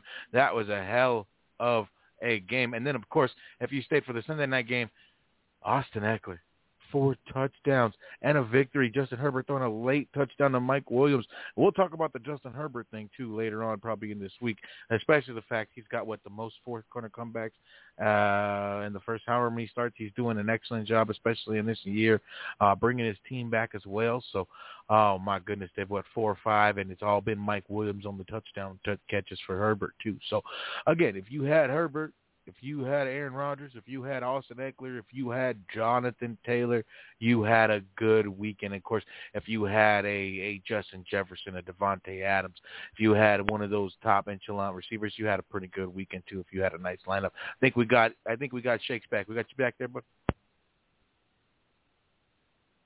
oh, I guess not. I thought I heard the click of the Shakes back, but yeah, the fantasy weekend was.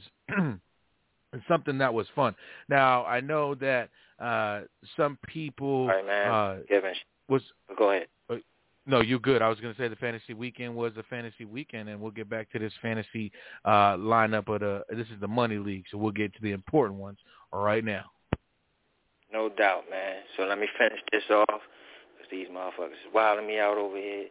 Can you get this? Can you get that? Can you get this? Can you get that? I know how Thanksgiving shit go. Yes, sir. Okay. Trying to catch my breath. Here we go. Right back to it. Roadie. Put the bang thing. And I mean, all I can do is just shake my head. Like, everybody is just doing you like this. Pause, and it's just not right. It just ain't right. This week, he was just a straight bum. LRP in Houston. 216 to 181. Roadie. Just doing everybody like that. LRP. Just letting everybody do him like that. It's just not good. It's just not good. Roadie goes to 8-3. Good for first place of that West Division. While LRP drops to 6-5. That was a huge matchup right there. You would have been in first place. But now you're in second at 6-5. Just can't win for shit. You ain't a rookie anymore. You ain't a rookie anymore. All right? We got Dan C. Give me that. Said no. No, not me. I don't care if I lose to everybody else, but you're not going to beat me. To Chill Will, careening on people's chubs. 180 to 169. Dan C. is not having that. That was a clean sweep for Dan C., by the way. Dan C. did not lose to that boy at all. I mean, at all. At all. All right. Dan C. drops to 4-7. He's still in. He goes up to 4-7, should I say? But still in the basement of the West Division. While careening on people's chubs, Chill Will drops to 5-6. That's good for third place in that West Division. Going down, down, down. He lost 4 straight. I won 5 straight, though. I'm just saying. All right. Anyway, right. Going on. Oh, matter of fact, 6 out of the last 7. All right. Let me stop. Going on to the next one. We got J-Rock about that life, putting the bang thing whoop smack. It's fucked up. Did him like that, man. That's your friend. Man. He either chose one from the Bronx. 164 to 145. J-Rock, you ain't right for that, man. J-Rock goes up to 8-3. Good for first place of the whole damn league, but especially that South Division. While only one can be chosen from the Bronx, drops to 5-6. And that's good for second place of that East Division, because me and C Block is tied first. Yeah. I did it. Now I just got to win. Keep winning. Next up, we got, Dan the Man from Delaware, just squeaking it out against Black Freezy, 122 to 120. Wow. Dan the Man goes to 4-7, still in the basement of the East Division, while Black Freezy drops to 5-6. That's good for third place of that South Division. He just stinking it up over there, talking about he gonna win the chip. Fuck out of here. And last but not least, getting his first win, being inactive, but getting his first win. Even an inactive motherfucker got a win and you didn't. Yo, I never seen nothing like, an inactive person got a win. One win. Damn. And LRP is still 0-11. I never seen it like it. Nothing like it. Anyway, he goes to 1-10 to Dawn. He puts the bang thing on C Block Corey from Brooklyn. 101 to 66. Yeah, both of them inactive like a motherfucker. The Dawn goes to 1-10, While C Block Corey from Brooklyn drops to 7-4, losing 3 straight right now. Got me tied for first place right now. I got to keep going. I got to keep winning. As far as next week is concerned, this is why he was talking shit, because the Comeback Kids, which is me, is going against Chill Will, Kareem, and on people's chubs. I'm telling you, I'm not. No. I'm telling you, if he win, I'm not even going through fantasy next Tuesday, bro. We're not even doing it. We're not even doing it. Not even doing that, because I refuse to say this man did that on me. Pause. All right? But we got Black Freezy going against J-Rock. We got F.U. Pay Me going against the Dawn. We got Dan the Man out in Delaware going against LRP. We got C Block Corey in Brooklyn going against Rhodey. And only one can be chosen. Either chosen one from the Bronx going against Dan C. Give me that. And that is the Fantasy Shakedown. Scores, standings, upcoming matchups. Like I always say every time I finish, I am just that damn good.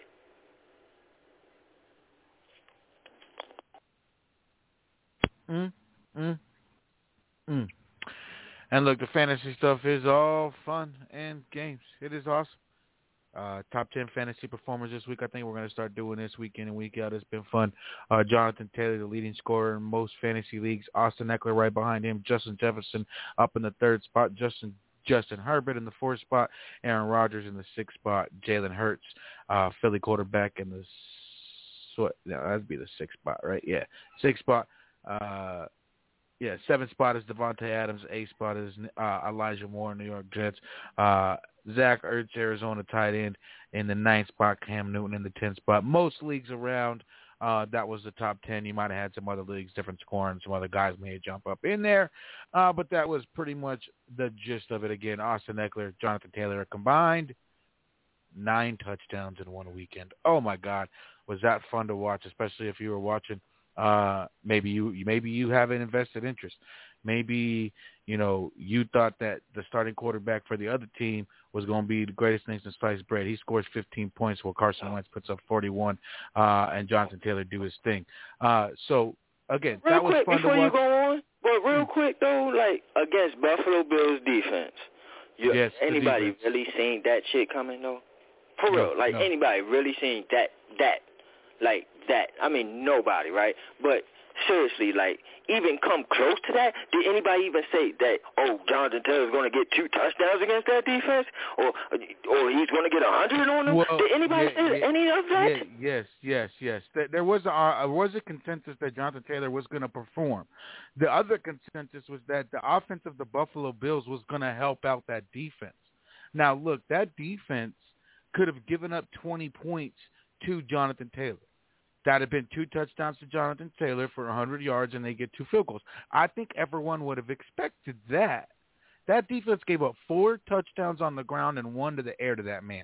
They got mollywopped for 60 full minutes. Now, again, Jonathan Taylor has been the best running back in all the league. He's been the 2nd best running back since week 1. He's been 2nd best behind Derrick Henry. Derrick Henry goes down. Now he's the best. We can't deny that. He's been putting in the numbers since week 1. But he hasn't done this to a defense like that all year. Again, everyone thought that defense was going to hold them to even 14 points. Even if Jonathan Taylor got his groove on, got 105 yards and 2 touchdowns, everyone knew Josh Allen and that offense was going to put up 35 points on that Colts defense. That Colts defense came to play. They came to play. So, again, we could talk about the Bills' defense because they are underrated. People are not afraid of that defense. They should be. They should. And the crazy thing is the Bills have this is the crazy thing is they're going to look at the point differential. Let's not forget they got 2 shutouts on the Miami Dolphins, I believe. Or a shutout on the Dolphins and a shutout on some other team. And they scored 40-something points in both those games. That's a plus differential at minimum in 2 games. That will astronomically change the way you are looked at in the season. Again, Green Bay Packers start the season off minus 33, 36-3. It takes them till week 9 or 10 to crawl out of that point differential hole and back into the positive on a good end, being in the double digits. That's 9 weeks of winning to recover from a 30-point loss. Converse that. They've got 2 weeks of 40-point wins. It'll take a lot of losing for that defense for them to say, oh, the point differential is really crazy over there. Let's start looking at that defense, when really it hasn't been playing well since those shutouts, which were early in the season in the first 6-7 weeks. Since then, that defense hasn't played astronomically well. And the offense, for whatever reason, has sputtered in the last, 4 out of the last 5 weeks. So that team is now looking up at New England and Mac Jones, who doesn't know how to turn over the football in late-game situations, and Bill Belichick again. And we're going to see if they got the balls to finish it, because they ain't played each other yet. They got 2 games to end this season off, and we're going to see if the Bills can handle that business and take it on. We got 23 minutes. I want to wrap it up by going over I had it, and I went to fantasy stuff, so now I got to go back to it. Bear with me, gentlemen, ladies, binary, non-binary people, anyone listening. I am moving to week 12. Here we go. Thursday, 3 games, y'all. You gonna start cooking for one. You're going to be setting the table for the second one, and you're going to be eating dessert for the third one. I mean, if that isn't the greatest thing since, football on Thanksgiving, I don't know what is. Chicago Bears, Detroit Lions start Thursday morning off at 10:30 a.m. on my side. That's going to be 12:30 p.m. on the East Coast. Right after that, we're going to have the Raiders going to Dallas. Dallas hosting the Las Vegas Raiders at 4:30 p.m. Eastern Time, and then 8:20 on NBC. That team we were just talking about, the Buffalo Bills.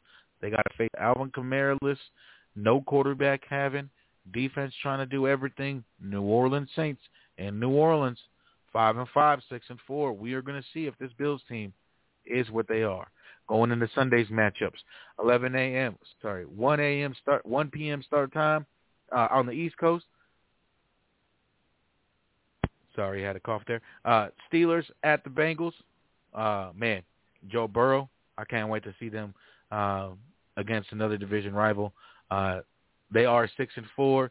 Steelers 5-4-1. Debacle the Steelers are. Bengals hosting the Steelers. Another 1 p.m. game. Buccaneers traveling to Indianapolis against the Colts. Another 1 p.m. game. Carolina traveling to Miami to play the Dolphins. Patriots hosting the Titans at 1 p.m. New York Giants, New York Football Giants hosting the Philadelphia Eagles. I don't need to tell you what time it is. Y'all know, but it's 1 p.m. Jacksonville Jaguars hosting the Atlanta Falcons. Houston Texans hosting the New York Jets. Rounds out the 1 p.m. games. Moving on to the afternoon, 4:05, the Broncos take on the Los Angeles Chargers. The Green Bay Packers at 4:25 take on the Los Angeles Rams. The 49ers take on the Minnesota Vikings at 4:25 as well. And then, of course, the Sunday night matchup, AFC North. Baltimore Ravens taking on the Cleveland Browns. Man, if only Chill Will was here, we'd like to say how much they lose by and how bad Baker Mayfield's doing, but he's not. And then, of course, Monday Night Football, Washington, formerly known as Redskins, taking on the Seattle Seahawks. Man, that he's a Lamar Jackson hater, so I definitely want to hear from him this week. Yeah, that'll be fun. Hopefully he calls in Wednesday or Friday, and we'll get his opinion on it. All right, there's some great games going on this weekend. Again, other than the game of the week, which is the Packers versus the Rams, which has first place implications, division implications for the Rams, not so much the Packers. To me, it's the Minnesota Vikings taking on the 49ers, because for what it's worth, the Los Angeles Rams and the Green Bay Packers are making the playoffs. The Vikings and the 49ers have a legitimate chance, win or lose this game, to miss the playoffs. Both teams. So this is the game to watch of the weekend, in my opinion, as it pertains to importance, teams needing every single minute to win a game. Minnesota Vikings up against Santa Clara's own San Francisco 49ers. That's my game of the week, and I'm very interested. I'll get my picks in either Wednesday or Friday. Of course, we will have that pregame on Sunday, but I'll get those 3 in for Thursday before we get on moving. As we move on, I wanted to get in the defense, and I want to get everyone going. So we got about 18 minutes. Got about 3 of us on here with the host in the recorded session. So let's just do this. Philadelphia Eagles coming into town next week on Sunday. We talked ad nauseum about Kitchens and Daniel Jones.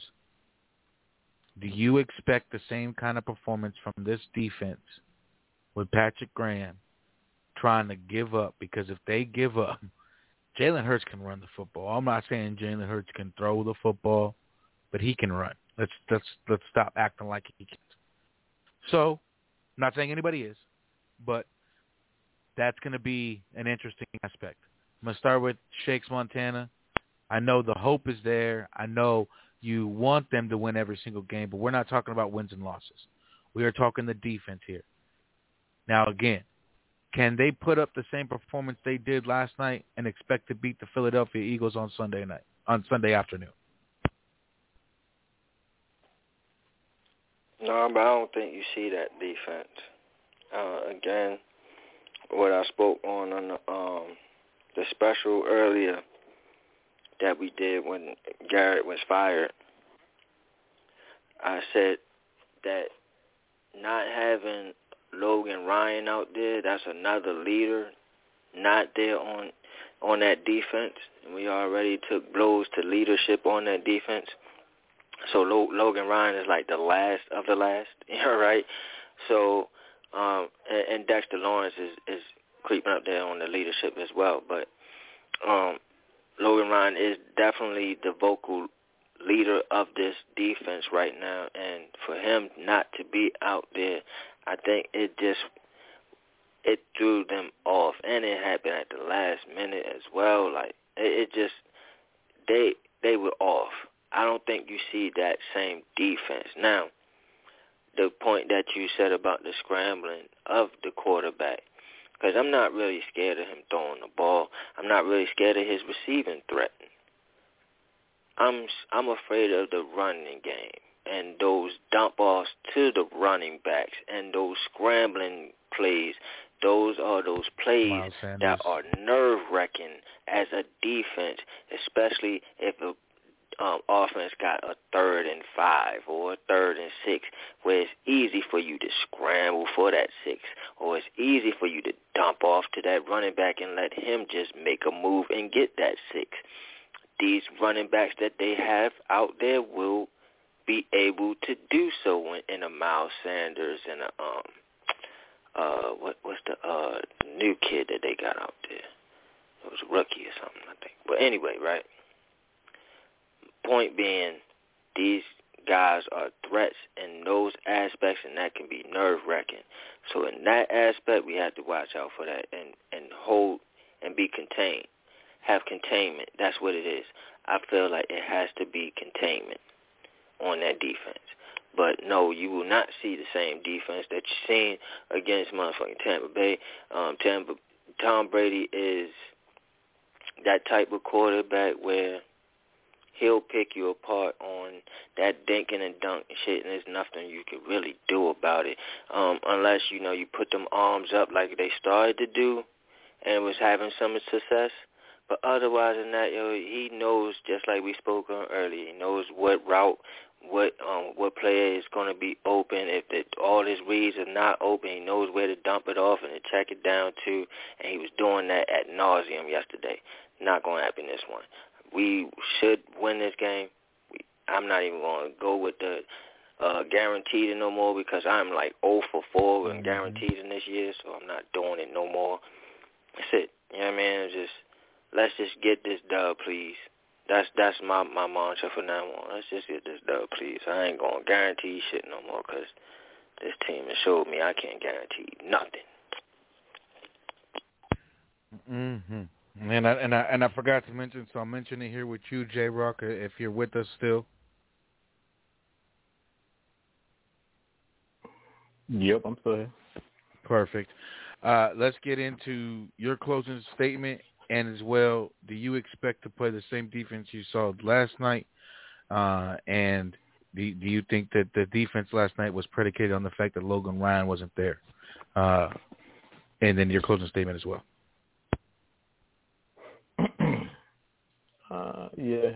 Logan Ryan played a part in that defense because he knows Tom Brady. He played with Tom Brady. He played against him a couple of times, so he knows what he's going to do. So yeah, that took away something. Plus he's like another linebacker in that defense, basically. I mean, if you look at it, if the ball carrier or the wide receiver gets past the linebackers, it's usually Logan Ryan who's going to tackle him.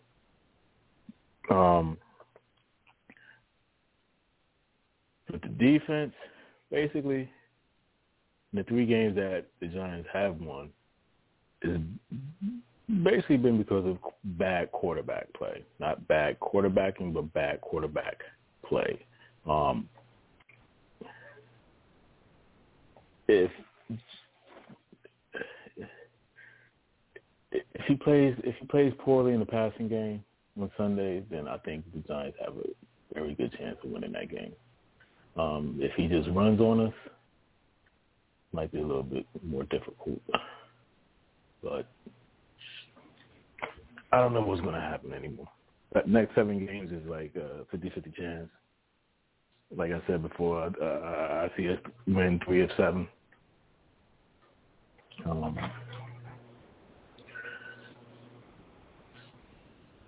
As far as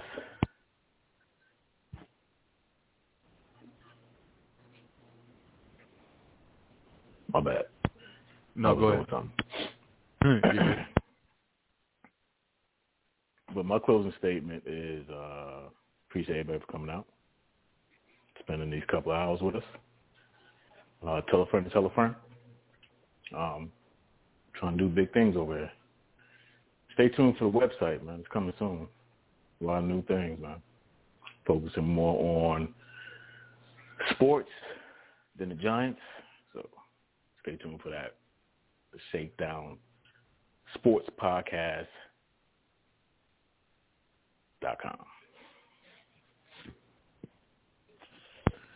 Yeah, sure. Be on the lookout for some merch and some great things because you never know. It could be anything. You might get something for free. You might not. Who knows? Just come out and check it out. You might get some good articles on the team you like, the team you hate. Maybe you're feeling somebody and you want to know more about them. These guys are definitely honed in on the college, and I can't wait to get a lot into that when we get moving here forward. Again, if you heard earlier, we let James get in here and plug his store.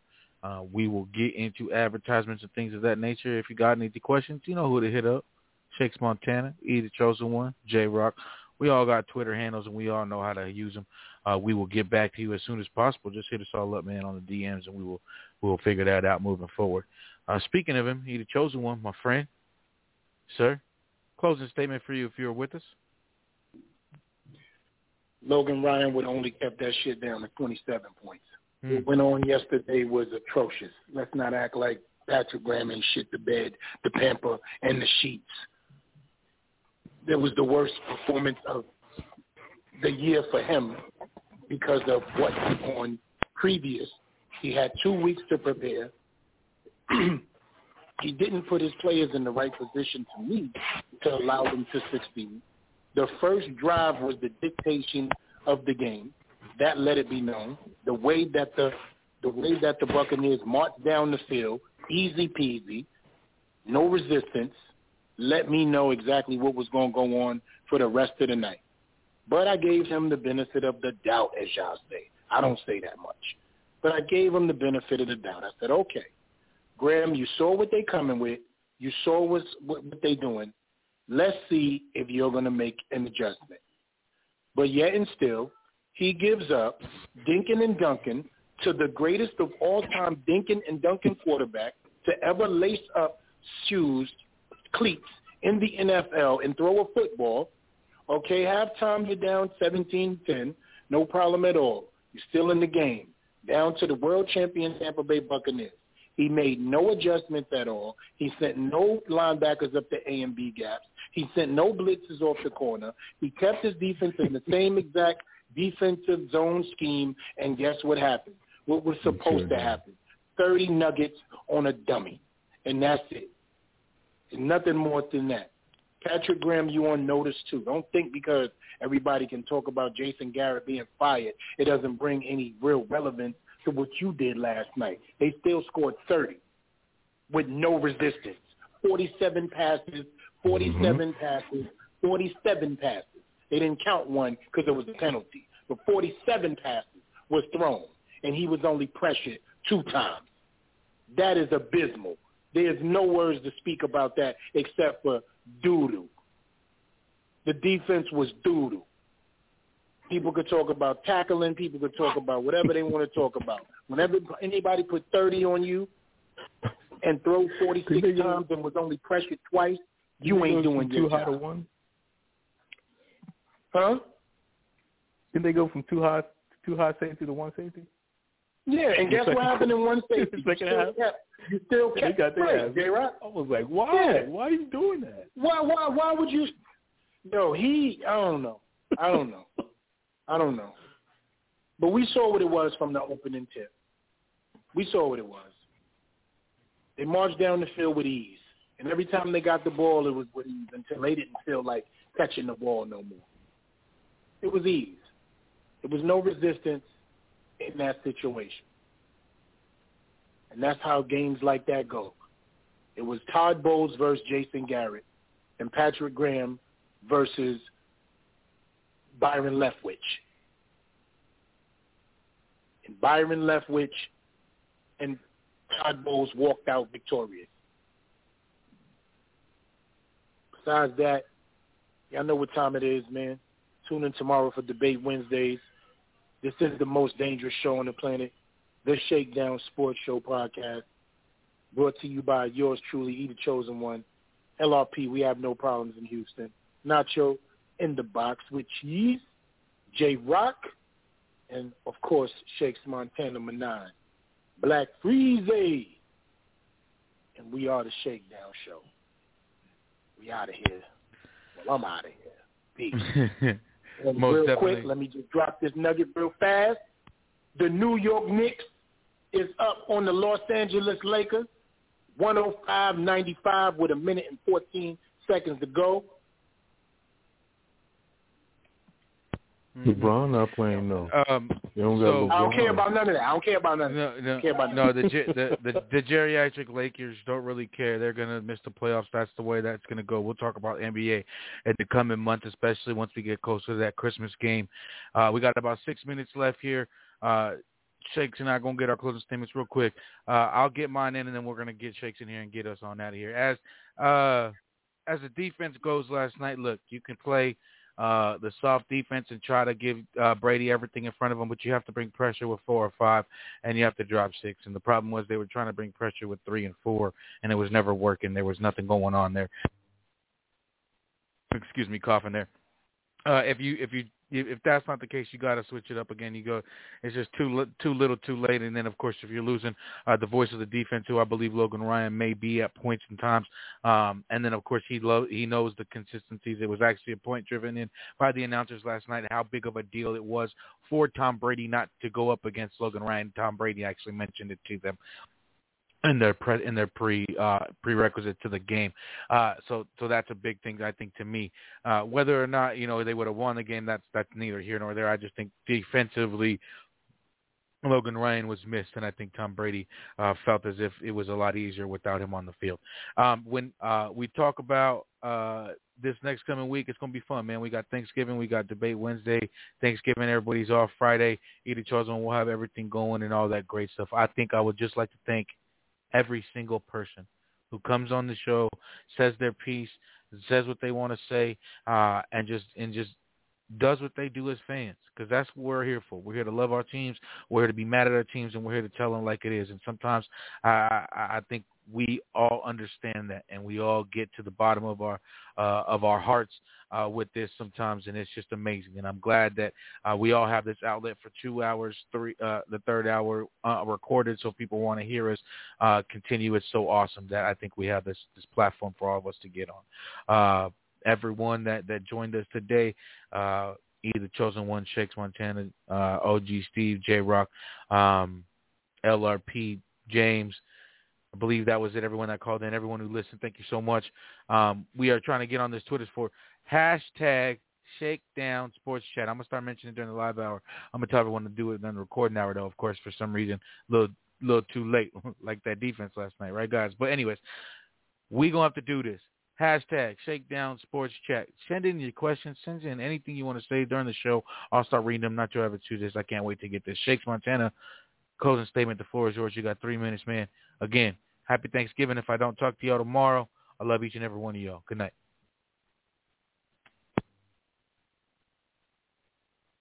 All righty. Shakes went ahead and he went out of here.